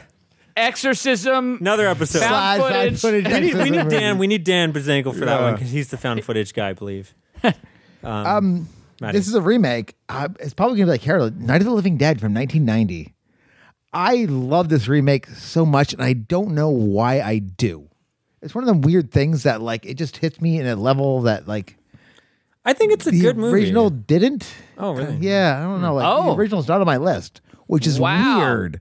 I like this one better. No, some which- people agree. With yeah. I think they are pretty similar, and I think this does do some things better. I really like that black and white Yeah, Yeah. start. film look of I like it, but I just like this one better. I don't Better. know, maybe it's like Tony Todd more than like. I almost feel like they're Dwayne- equal. I don't know. Oh, I Not Dwayne Johnson. What's the guy's name? Dwayne Jones. I think it's Dwayne Dwayne. Jones. Oh fuck. Yeah. Anyways, I like Tony Todd as an actor. Like, I think everyone in this plays a role better. Even the effects look better as well. Like, the zombies look cooler. This is my 65. And it is Dwayne Jones. Dwayne Jones. My Yeah. 65. I don't even know if any of these are included in my list, and I'm being Yeah. serious. I've had that with a couple movies. I'm like, because some of them were so close. But Yeah. I if I had to pick one, I would have picked the original. But I do think the 90 one is very close. Like, Yeah. I think depending on what mood I'm in, I might enjoy the 90 one better because you get the better looking zombies. Yeah. I hate the female lead in the original. Yeah. She's so, whereas this one they made her like, she kind of kicks ass and is not Yeah. completely useless. But then Tony Todd's great, but I kind of really like Dwayne Jones. Yeah, I love original. Dwayne Jones. Yeah, but I think Tony Todd again, does a better there's job.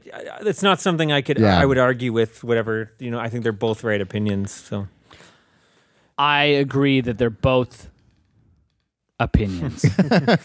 Garbage. so you're number 65. You've already. Yeah, my number 65 is the Blair Witch Project. Yep. So did you talk about your 66 then? You did, right? Yeah. Okay. Okay. Mine. We're back to you that quickly. My 65. Again, kind of sitting around that same period. This time from 2001. Brad Anderson's Session 9. Oh, yeah. Awesome. Again, another going off of Blair Witch Project, which I think creeps me Mm-hmm. out. This is another movie that is one of the few that kind of gets under my Oh, skin. yeah, and it Yeah, gives gets you- under me. David yeah, Caruso's tingly. face. It's Yeah. so creepy. He's so cool.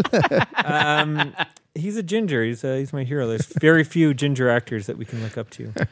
Randy Quaid, right? He's a true ginger, but they always put They always put Dye his shoe hair, yeah. polish up And we in there. got the dude from Happy Days, Ron Howard. So yeah, if you haven't seen this film, it's this guy is needs money. He has he puts in a bid they're going to remove a asbestos from Asylum. Yeah, Yeah, an old asylum, asylum, yeah. an abandoned asylum. So he puts together a group. He promises them he'll do it in some crazy time, like 2 weeks. Yeah, like Every guy there is kind of got his own issue. They all need money for whatever reason. One guy is a gambling guy. One guy is like now sleeping with David Caruso's ex-wife. So there's tension there. There's a young guy who has like he just needs money. a hardcore fear of the dark, though. But anyway, so they go there. But as they do that, some of them kind of investigate. At night, some of them finds there's a great scene where the guy finds all this money, and then you find out the camera pulls back, and you find out it's from the cremator. Oh, it's awesome. He's where finding they're like gold cremating the coins, bodies, like yeah. gold teeth and shit like that from the. But why this movie is so creepy? So they find these sessions on tape, and they start listening to them at night This is alone. a- And they get slowly obsessed with them. Yeah, and Yeah. this is an effect that's used a bunch, Yeah. but I don't think it's ever been No. used as well as Yeah, this movie. it's And I don't awesome. think Brad Anderson. I mean, I like some Yeah. of his other films, like Vanishing on 7th Street. Yeah. He's done a- Stakeland. Or he didn't do Stakeland. That's Jim. Oh, McCall. Jim. Yeah, right. But anyways, he's yeah, done- what's his other one? Anyways. Yeah, you but go on. he's never hit the high to this one. It's too bad because this was early, and I was like, wow, this guy's going to have a career. a lot of those guys, there's a lot of guys that did these films like Jim Mickle that came out around this time, and they were like, wow, these guys have so much potential. And then even Ty West, like it seemed like that guy. I guess he did this and then The Machinist. Oh, which is Oh wow, yeah, that's too. insane. And then and also did Trans-Siberian, which I think is kind of like that's the one I haven't seen. something I've watched. That's one with the sound editor. No, it's this on a is train. They're on a train. It's with Woody Harrelson. okay. It's really like a cool. thriller, isn't it? Like, yeah, it's a thriller. It's really well done. But you're right. Like you now look at what he's done since, and it's such a disappointment. So is this what's going to happen to Eggers and Astor? See, I don't know though, because they're I think they're bigger, and they're like they have a bigger audience. I think like these guys came out with films. They were that were kind of popular, like the IFC. Yeah, like Stakeland had. Well, that's a the cult difference. for Like IFC, A24 is kind of like IFC was on a then, big but now scale. on a big scale because they branded themselves so well. And I think horror right now is hotter than it's ever been. I mean, COVID has been shit for movie theaters, but look what every movie that has been hugely successful, it's been a horror movie this year. Yeah. They're coming out with these minuscule budgets, and they're making, $100, $150, $200 million on like a $10 million budget. And it's all these bigger budgets that are Jungle Cruise. Yeah, Yeah. that are kind of losing money, right? Like all the biggest movies this year Django have been Cruise. horror, and we got Halloween still coming, so which again has a pretty tiny budget considering. But anyways, so they go through these tapes, these sessions, and it's this person with multiple personalities, and there's conversations happening. It's all the same person, but you don't know like. They're going back of some traumatic event that happened in their family, and it's the kid know talking, what then it it's the is. adult, and it's fucking terrifying. And this is going on while scary kind of supernatural almost stuff is happening in the asylum. In the abandoned asylum. And then like- there's kind of another side plot where something happened with this guy and his home life that's going on, and it all kind of melds into this fantastic ending. And those final lines of the session over the credit, the pulls bag. yeah. It again another just perfect ending. If you haven't seen this, I think it's one of the scarier films out there. Definitely one of the scarier modern films. And all like David Caruso, everyone's kind of great in it. It's got what's that other guy that hasn't really, Josh Lucas, who I don't know if he's been better. He kind of became big and then disappeared as well. But I don't know. It's just that blend where everything kind of works in there. I think it's and the great scene where it's like that's been My Bloody copied. Valentine. Yeah, where it's been copied many times. Where He's running all through. and the generators as going the down. lights are going off. Yeah, that's awesome. Great movie.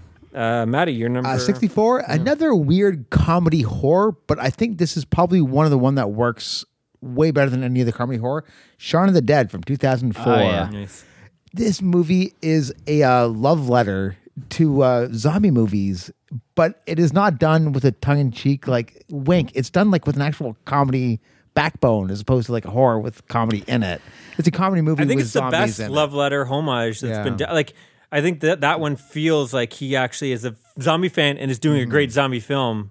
But he grew up watching these films, but he's doing a great film. But with his own voice. Yeah, exactly. Whereas I think a lot of other feel guys were this like is a comedy stealing movie with scenes horror and- elements as opposed to like a horror movie with comedy elements. You know what I'm I saying? think, but when the horror ramps up, I Yeah, think it gets really, pretty and scary. when the horror Scary. ramps up, it's real. yeah, it's not like a dung like. Like Zombieland is kind of a yeah. straight. Well, they tried it, but I think that feels more like a comedy. Whereas Yeah, I think like this is Zombieland, more which horror. didn't make my list. Yeah, Almost like in retrospect, It doesn't hold up as well. It Yeah. feels like a movie of that time. and because it maybe plays up on, it's not as into Clever? Yeah, it's not as clever, and it doesn't care about the movies that preceded it Yeah. as much. No, yeah. yeah, that makes sense. Yeah, so that's my 64. This movie's fucking awesome, right? Yeah, it's great. So that's made two of our lists. We'll see if Oh, what number was Shaun of the Dead for you? I think it was 81 or 82. Wow. I forgot that. Jesus, right? Shaun of the Dead. out I of need the to gate. revisit that one. But, My number 64 is 1974's Black Christmas, directed by Bob Clark. This is the Awesome. sorority house that is terrorized by a stranger.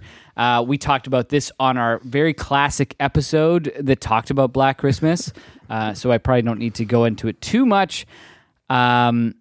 Yeah, It's fucking awesome. It's haunting. There's great characters. Everybody is memorable in this. Visuals are amazing. Yeah. Like, yeah. It's That's awesome. two Bob Clarks for me, by the way. That's crazy, right? Yeah. Just waiting for. I assume Porky's going to be higher up there. Yeah, that scary Porky's It was movie. kind of a horror Yeah. movie for me. He calls it Sporkies.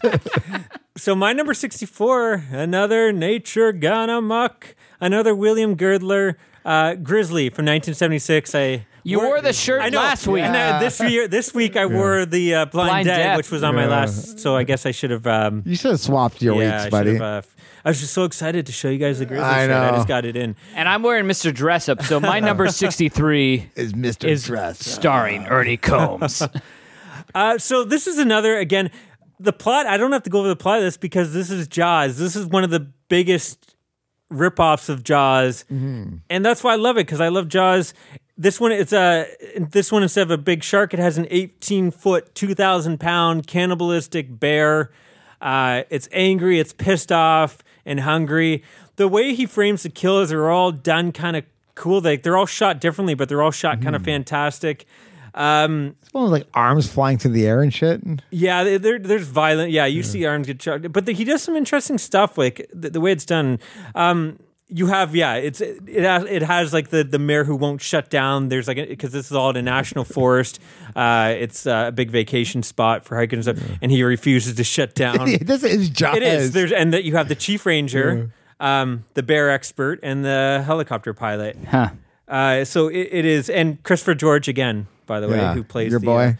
my boy. Yeah, it's just a great film, and there's not too much to say about it. It's just Jaws, and it's probably the best ripoff of Jaws. of Jaws. Better than Cruel Jaws. And without spoiling too much, I'll say the end involves a grenade, a bazooka, or some kind of missile launcher. Great, you son of a gun. Is that the end? It's close to that. Yeah, this movie. Oh, and there's also a great scene too where Bear fucking takes out a lookout tower. It's pissed, and there's a guy like, and this that's right, bear yeah. just attacks it until it Yeah. takes down the whole tower. They should have called this movie great. Claws, right? Yeah, that works too. Yeah. But yeah, it again, one of my favorite. I have one more Nature Gone Amok that I'm going to talk about on today's episode, and then that's it. But I hope it's Brighter Burn. yeah. Spoiler alert, it's actually Boar. Maddie turned me. Number 62. No, but yeah, Grizzly is a great one. Yeah. I got a 63 from 63. Black Sabbath. Oh, yeah. What a fantastic anthology movie. It starts off with this cool, like almost like Twilight Zone, where like there's a lesbian couple. Her pimp ex-boyfriend, who she got arrested, is out of jail, and he's calling her like, "Hey, I'm gonna get you. I'm gonna come over there. I'm gonna kill you." So she calls her ex-wife, and things don't go the way any of Her, them planned. her friend, who's kind of like her ex-lover. Yeah. And then it goes into this really crazy take of the vampire lore called the Vorlak. Vondalak? Von But before you get into that, just the last story, it's kind of interesting because depending on how you watch that, the U.S. cut or the Italian cut, well, not only That's all these right. stories are different they're order, all like, they're all fucked up. but that is actually that story. The American cut cuts out. They weren't allowed to show like the lesbianism stuff, and so they kind of changed it. It's more of a supernatural story. Like she gets like a letter, and you see the words like appear all of a sudden. So it's a little bit different depending on which cut you watch. I think they both work, Yeah. but I do enjoy the. I Italian guess the cut American better. has a wraparound. And where, the American cut, yeah, that you the get Italian Boris doesn't. Karloff's awesome Weird, voice, yeah. Right. whereas Italian cut they dubbed Yeah. over, which is so weird. But anyway, sorry. Yeah, whatever. So yeah, the second one is like this really cool vampire take where like the vampire only kills the one they loved the best, and it just kind of, if they come back within 48 hours. Well, he leaves Yeah. and says, "If I don't return by this time, then I've probably turned." Yeah, but he And comes shows back up like that yeah. in a minute. So like, all right, he's back, but within a minute, should we kill him? Like, it's a cool story there. But the reason you're watching this movie is the end called The Drip, where this Nerf steals this ring from this lady who passed under her watch. Mm-hmm. And it is the coolest looking ghost I think I've ever seen. That and Zelda are like the Yeah. two creepiest. This ghost will give you nightmares. Like even as like a 36-year-old man, it'll still like kind of like, what the fuck is this? You'll actually like see us Like erotic nightmares, though, right? Oh yeah, wet nightmares I call them. The drip. Nice. Maddie just also just said he was younger than he is. Well, I know. Yeah, I kind of forgot how old I was for a second. This 46-year-old man. You saw this in theaters, didn't you, Maddie? Yeah.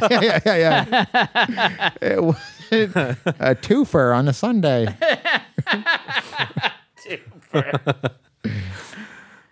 So that's my 63. That's a great 63. Yeah. I love that movie. My number 63 is for 2001, Pulse. Kiyoshi Kurosawa, the same guy that did Cure. Yeah.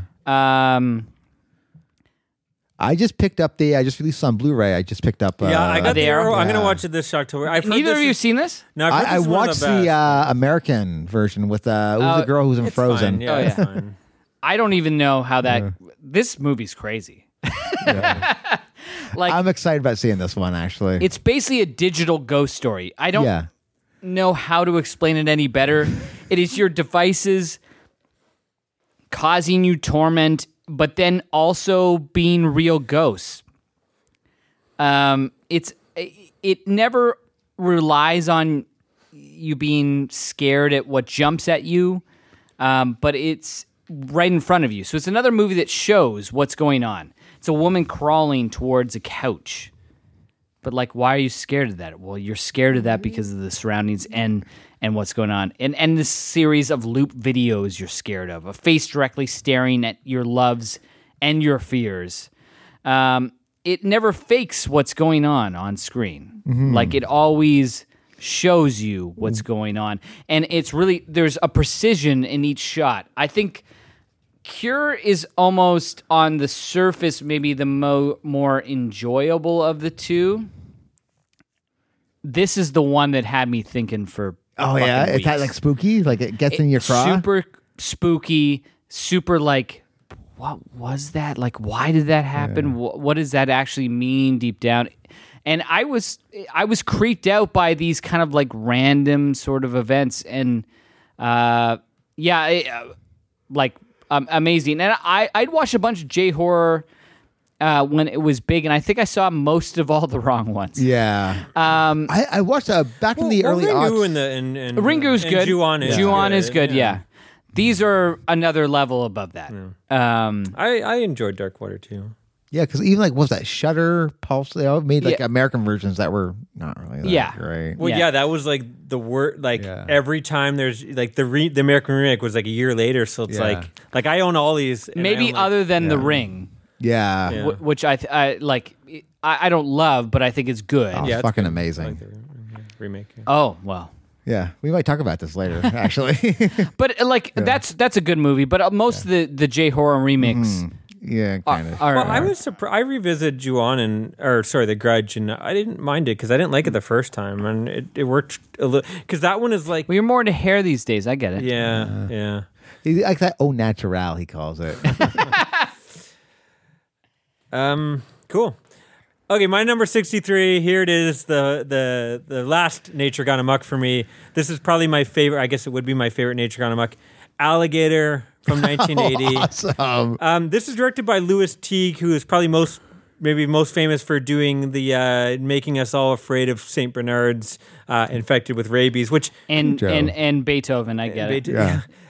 Cujo could have made my list. I just didn't get a chance to revisit. I remember really being surprised how well that worked last time, especially the relation between the mother and the son. But that's not the film. This one stars Robert Forster, Michael V. Gazzo from The Godfather, and Henry Silva as like this cocky hunter. It's literally the urban legend of a baby alligator flushed down the toilet, and it grows. survives in the sewer. And you find out though, this company is testing growth serums or something, growth formulas on discarded pets and stuffed dogs and cats people get rid of. They take them in, and you find out that they're secretly doing these experiments, and then they discard Flush the it down the bodies. toilet. And then the alligator's been eating them and getting bigger and bigger. This is a huge ass, like, I don't know, it's big. It's I weird feel like because this there's would- a size disparity in this movie. Like sometimes it's the Right. size of like a subway, other times the size you can fit in a swimming I pool. feel like this has been parodied a bunch. yeah, Yeah. Well, there's definitely been a has. lot of like other, urban crocodile legends. I think this is the best. I think this one works the best because unlike a lot of the other Nature Gone Amok I've talked about, they're just super fun. This one actually has a bit of a human element. I mean, I'm not saying you're getting too deep character development, but Robert Forster is such an interesting lead. Yeah, Like, he is a really good there's actor. great where he's like Yeah. balding, and I guess he was going through that in real life, and he talked to the director, and they were okay with him bringing up. So like they constantly bring up this joke inside in the movie where everyone's always bring up these balding. There's a relationship between him and this girl that she's a reptile expert that they kind of dislike each other at first, and they go to which kind of I don't know, it's kind of fun and then there's also this whole side plot where his previous partner, when he's a cop, got murdered, and everyone blamed him for that. Like held him responsible for his partner getting killed, and then something happens with another guy when he goes in the sewers. But so all that I think kind of works, and I think Robert Forster's the great lead. That maybe some of the other films have like fun leads, but they don't have. I think An Robert actual Forster's actor. kind of above and beyond in this, and I also think it just works like. I mean, yes, you're getting crazy moments where it's bursting through sidewalks and roaming the streets and eating people, and there's like a wedding scene where it comes out, and it's all great stuff. But there's also some really stuff early in the film, kind of like Jaws, where it's in the sewer and it's in the shadows, and you can kind of see its eyes or see it walking. The really great, I was thinking, shocking like, moments. Kid in the swimming pool is one of the most terrifying yeah. There's a things. great where the kids at the birthday party, and they're playing. It's like a nighttime, and the kid decides to take his friend and throw him in. They're playing walk off the plank, and the the alligator has been hiding in this pool, and it's terrifying, and eats this kid, and it's like holy shit. No one's safe. Yeah, What do they use for the alligators in this? it's all. I'm not sure how they create it. It's practical effects. Like it's a big. Mechanical It's like Jaws. thing. Yeah, like It's Jaws. mechanical, and I think there is some like It a doesn't stop have- motion as well. Yeah, like it looks pretty good. There's Yeah. some moments where yes, they don't have the budget, but I think overall it looks good. And I think again, like it's just so fun. Yeah. Yeah, to me this is the one again. A lot of they all made my top 100, so I think they're all great movies. I Yeah. know This one's the Nature Gun Amok is not for everyone. I don't know if you've even seen any of the movies. I've not seen any of the ones. So maybe you've talked one day about. we'll have to do a month of them. They may not work for you. Who knows? Maybe they will. But it's a subgenre that I just love and enjoy. And this is, in my opinion, the best one. Awesome. Maddie, you're number 62. Speaking, well, we weren't even spoken about early today. We're talking about camp movies that actually feel like kids going to camp. Sleepaway Camp 2. Have you seen this or no? Wait, Camp 2. Dude, have you seen this? No. It is fucking fun, yeah. awesome. It is like Sleepaway Camp 1 is like, all right, campy. This is like crazy slasher. Like it's pretty much Pamela Springsteen plays Angela, and she just thinks anyone who is naughty deserves to be punished. So it's all these kids getting into like regular hijinks. They got the one girl's a bit promiscuous, sleeping around, and the kid's like taking pictures of other girls in the shower, and she doesn't have any of it. So she just murders all these people in the most fun ways possible. This is the Nightmare on Elm Street 3 of the series, where it's like part 1 has some fun new moments, but it's kind of like a real Yeah. camp. This is just Here completely is- comedy. Yeah. She's delivering witty one-liners every time she does a kill. It's a lot of fun. What's down there? She's pushing a girl's head into like an outhouse. Like, yeah, what's down there? It's pee. Like, yeah, what else? Toilet paper. And what else? Shit. Yeah, that's what you are. You are shit. And she just kind of throws her down there. It's fucking awesome, man. And again, it's one of the movies where the ending, you think it's going to go this way, and it's kind of snaps in a fun way. It doesn't end the way you think it's going to. I love it. Have you? Oh yeah, it's great. Yeah. To be honest, I didn't get a chance to revisit this one. Yeah. So who knows? It might have snuck in there. I remember really enjoying it. It's pretty much fun from like minute number 1 to like a minute, I don't know, like 84. It depends. Yeah, it's so a much parody of the fun. genre, so it depends how you are. Sleepaway okay with Camp that. just missed my list. Okay. Um, So Spoiler? Sleepaway Camp 2, we haven't seen. Maybe we can do like Haven't beers. seen. yeah. That'd be a good beer movie. That too, is definitely a beer movie. It was one of those. Well, when we get to our shock teas, all my picks are going to be stuff that almost made my list that Awesome. I'm regretting. Maybe that'll be one of them. Not 2. I've never seen it. So my number 62 is from 2001, The Others. Oh, awesome. This is one I've liked basically since the first time I ever saw It it. is such a good movie. And it just kind of slowly sits with you, too. Like you get to live in this house with Kidman. Yeah, and I thought a few years ago that the twist was going to maybe play worse to me. I don't think No, I don't it's think it great. will. because I don't think the movie relies on it. And you've got excellent performances. Nicole Kidman's great in this. The kids are great in this. Yeah, surprisingly, right? Yeah, which is always surprisingly. And you also, it creeps me out. Like there's some really super creepy scenes, and it's another one of those where it creeps you out, but then when it comes to what it's going on, you're heartbroken, and it almost feels like a precursor, and maybe better than anything that Flanagan's been able to do. In a lot of ways. I think I have to see it again before I can. You might be right. This one, I didn't get a chance to revisit this, so it didn't make my list. But I did really enjoy it the times I've seen it. I couldn't remember throw it on. Being very such a slow burn, but I'm curious. Yeah, there's a little bit slow. 2 hours, right? It's probably close to that, like 2 hours. Like there's definitely a slow burn aspect, but there's always something going on. This came out when it was kind of, we were seeing a bit of resurgence of Supernatural, and this was when I was kind of excited about. We were getting some good stuff. Del Toro was doing some stuff. I think The Orphanage might have been around there. Even Sixth Sense. There was some interesting Supernatural stuff coming out.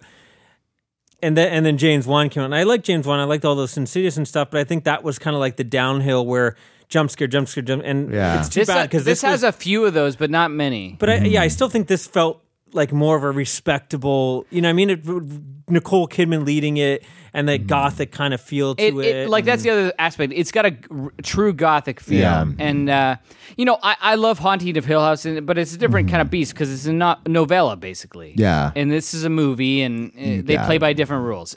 Where I think Flanagan hasn't figured out how to turn movies like this. I think this is the better horror film, whereas the other one, like Hill House, has some moments, but I think it's almost more of a drama for me, at least. Yeah. Cool. My number 62 from 1975, Race with the Devil. Awesome. This is the Peter Fonda, Warren Oates film. They go on a RV road trip with them and their wives. Yeah, they camp their RV, and then at nighttime they're out going for drinks or whatever, and they happen to know something across the river. Fire, and they're like, "Ooh, what's going on?" There's like kind of this woman dancing naked or whatever, and then she gets Dance of 7,000 Boners. Yeah, she gets brutally murdered. You find Part out Part 2. she is part of a ritualistic human sacrifice. But then as they see, it's like, shit, they get all frightened, but then the wife like opens the RV and it's like, hey guys, are you coming in? And these guys in the cult see the light and then it shines on these guys, and they see that these guys saw what they just did. So it's this great chase scene in the middle of the night. And then it goes on and on from that point. It seems like wherever they go, these people are following them, and then like even the towns around it might be in on it. Are they part of this cult? You don't know how far it goes up. There's some great action scenes, great stuff with cults. There's some cool moments too where like they're camping and like they go whatever and they come back and their dog is like someone's murdered their dog, and it just like keeps on getting ramped up. Great. Shocking ending. This movie's fantastic. If you haven't seen it, again, one of those films that once it starts, there's not really too many slow points. It doesn't let up. And again, you kind of get that great 70s chase film with real stunts and crazy stuff happening with, that you don't really get these days. It would be all CGI. So if you're a fan of car chase movies, and you're getting some of that too, but I think all the cult and devil stuff works quite well. It's fantastic. Awesome. And underrated. It's not really on a lot of even like Blu-ray. Like it has stuff. a Blu-ray, but it's part of a double feature. Like I have a double feature on like DVD, which is weird. Yeah. Anyways, my 61. So the last one we're talking about today. I know. It's another one that I feel weird putting on like a horror movie list, but it's such a cool fucking movie. I can't not talk about it. Ghostbusters. It is such a good, flawless movie. It's you could tell comedy. how I struggled with this one. Yeah. Did you go there with this? I'm counting it as a horror. You're counting it as a horror. So it's one of them things like it would be higher up my list, but it's not quite like a horror movie. How can you compare this to Sleepaway Camp 2? It's hard because it's so different. But again, there are horror elements, but everything about this movie is perfect. The score, the acting, the ghosts themselves look great. Yeah. But Yeah, it's this is not really like a scary. It's not intended to scare people, but there I disagree. are. I think it was. There is. I think like that. there are scary moments. That was yeah. the problem Yeah. with the female. It wasn't that there was females Yeah. in it. It was that they were trying to do straight comedy. Like watch the first one. Wait, and the did you second say like one- the females were trying to do comedy was a problem? No, sorry, I'm saying I'm just kidding. the film that the females weren't the problem of that remake. Yeah. It was the fact that It was they all didn't- comedy. They didn't realize They why didn't- we love Ghostbusters. Like They didn't have any, Ghostbusters like, the has some actual really scary spooky movies. ghosts. It's a really dark film. A lot of stuff at night. The score is creepy at parts. There's that great scene where Dan Aykroyd and what's his name? Winston are in the. Yeah, I can't remember his name in real life, but But yeah, it- the great Ernie Hudson. Ernie Hudson, where they're having their great discussion on God or religion and supernatural. I mean, I don't know, all that stuff is so good, and Yeah. no, I think it definitely counts as a horror film. I went back and forth and I started watching clips. I'm like, no, yeah, for Yeah, sure. it's one of them weird ones that like I can, Yeah, It's- how do you? but it's still fucking great, right? It is still like there is a lot of comedy. I for sure. I will. There's a couple movies Yeah.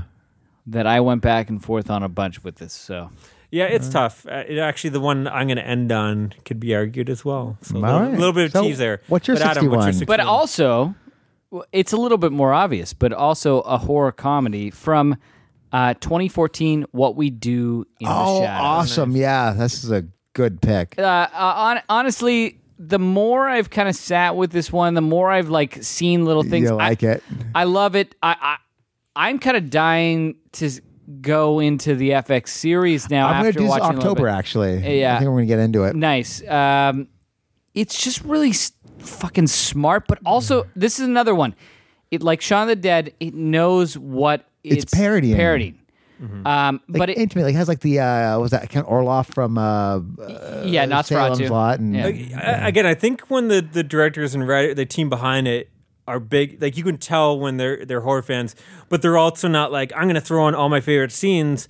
It's like, no, I love those films, but I have this story. I'm going to do my Yes. own thing with it, and I think that's I think, Yeah, it's a real story coming from a guy that knows what to utilize out of those Yeah. other films, and even for but like not to overdo it. comedy, like you're eating worms. Like, well, usually like you have to be eating spaghetti. You just can't be like eating hot dogs. You have to like it looks like worms. You can't Yes. really just do that shit. Yeah, That's it for me tonight. yeah. okay. I'm going to end. I'm curious what Number yours is. 61. No, that's not a horror movie. Forget it. We're done. Thank you and good night. Well, see if you can guess. From 1989, Joe Dante, Gremlins. The Burbs. Oh, At first I was like, "There's no way this 99. is a horror film."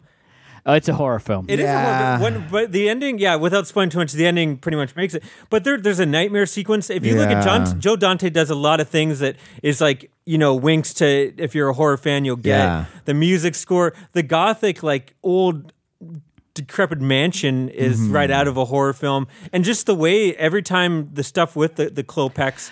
If you don't know the movie, it's pretty much Tom Hanks, Corey Feldman, Bruce Dern, and then I forget his friend Ray, Ray Ducommun, who's like a Canadian comedian. He's amazing. Yeah. Was that the guy from Frankenhooker?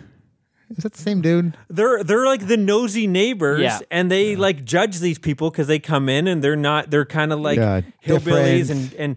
and kind of these guys are almost the villains Yeah. for a lot of the movie. They're like Spying on spying him to the point where they're and- breaking in the house, and because they think that the Klopeks, he saw something kind of rear view window saw, and they think they saw that maybe there was a murder or they heard something. And it just gets like, it starts out like, okay, we think it just gets out of control, and to the point again where they're breaking into their house. And I went back and forth, and then I started looking at a lot of clips, and it definitely is a horror horror. film. Yeah, I have no problem It's not- categorize like, this. Tom Hanks is so fucking good in this. It was that Carrie Fisher is Carrie so good Fisher's in this. wife. Actually, I would say Tom Hanks. This is probably my favorite Tom Hanks movie. Also, I said this before in my Letterboxd review. This is my favorite Tom Hanks movie. Yeah. And I actually, again, I know he's great. He does all these. I love and miss 80s Tom Hanks, where Comedy he was Tom doing like Hanks. Bachelor Party, Big, Joe versus the Volcano, like these movies that were just like fun. Was there a movie silly- where he plays a dog? Well, there's Turner and Hooch where he has. Oh, maybe I'm thinking. That's Maybe I'm fun thinking of Howie too. I don't know. Mandel. I enjoyed that. What the fuck you talking about? But yeah. Anyways, Was he in Walk Like a Man? I don't need. Shut up, Maddie. Okay, never mind. I'm out. But yeah. Anyways, this is it's such a fun movie. I need to revisit this because I'm surprised you didn't bring up my Letterboxd rating. I think I actually went down the last one, but I think it was one of those things where I know a week later I was like, why did I give it that rating? That was fucking dumb. I'm gonna rewatch it probably this week, and that rating is gonna. It's also a great summer movie. Yeah, exactly. You can't watch this in Shocktober. This is a summer. I think but with the lightning in the house and the whole thing is based in they're on summer vacation. Yeah. This is a movie you watch in the summer. I'm gonna watch it. Yeah, I'm gonna watch it. It's like watching a baseball movie in fucking December. You're an idiot. Yeah. What about October? Yeah, well, maybe if it gets to the playoffs. finals, yeah. Yeah, Walk Like a Man with Howie Mandel, by the way, guys. Anyways, if you want to email us and tell me that I'm a fucking idiot for mistaking Tom Hanks with Howie Mandel in the 80s, you can find us at moviecitymaniacs@gmail.com. If you want to tell me that Brad Anderson actually directed Stakeland and he was behind the scenes, go to Movie City Maniacs at Instagram. The app.com doesn't fucking exist there. And if you want to tear apart all my animal killing flicks or argue that some of these movies are not horror, you can find Facebook. Just search Movie City Maniacs. We have a group page and like page. You can find Facebook. I believe in you.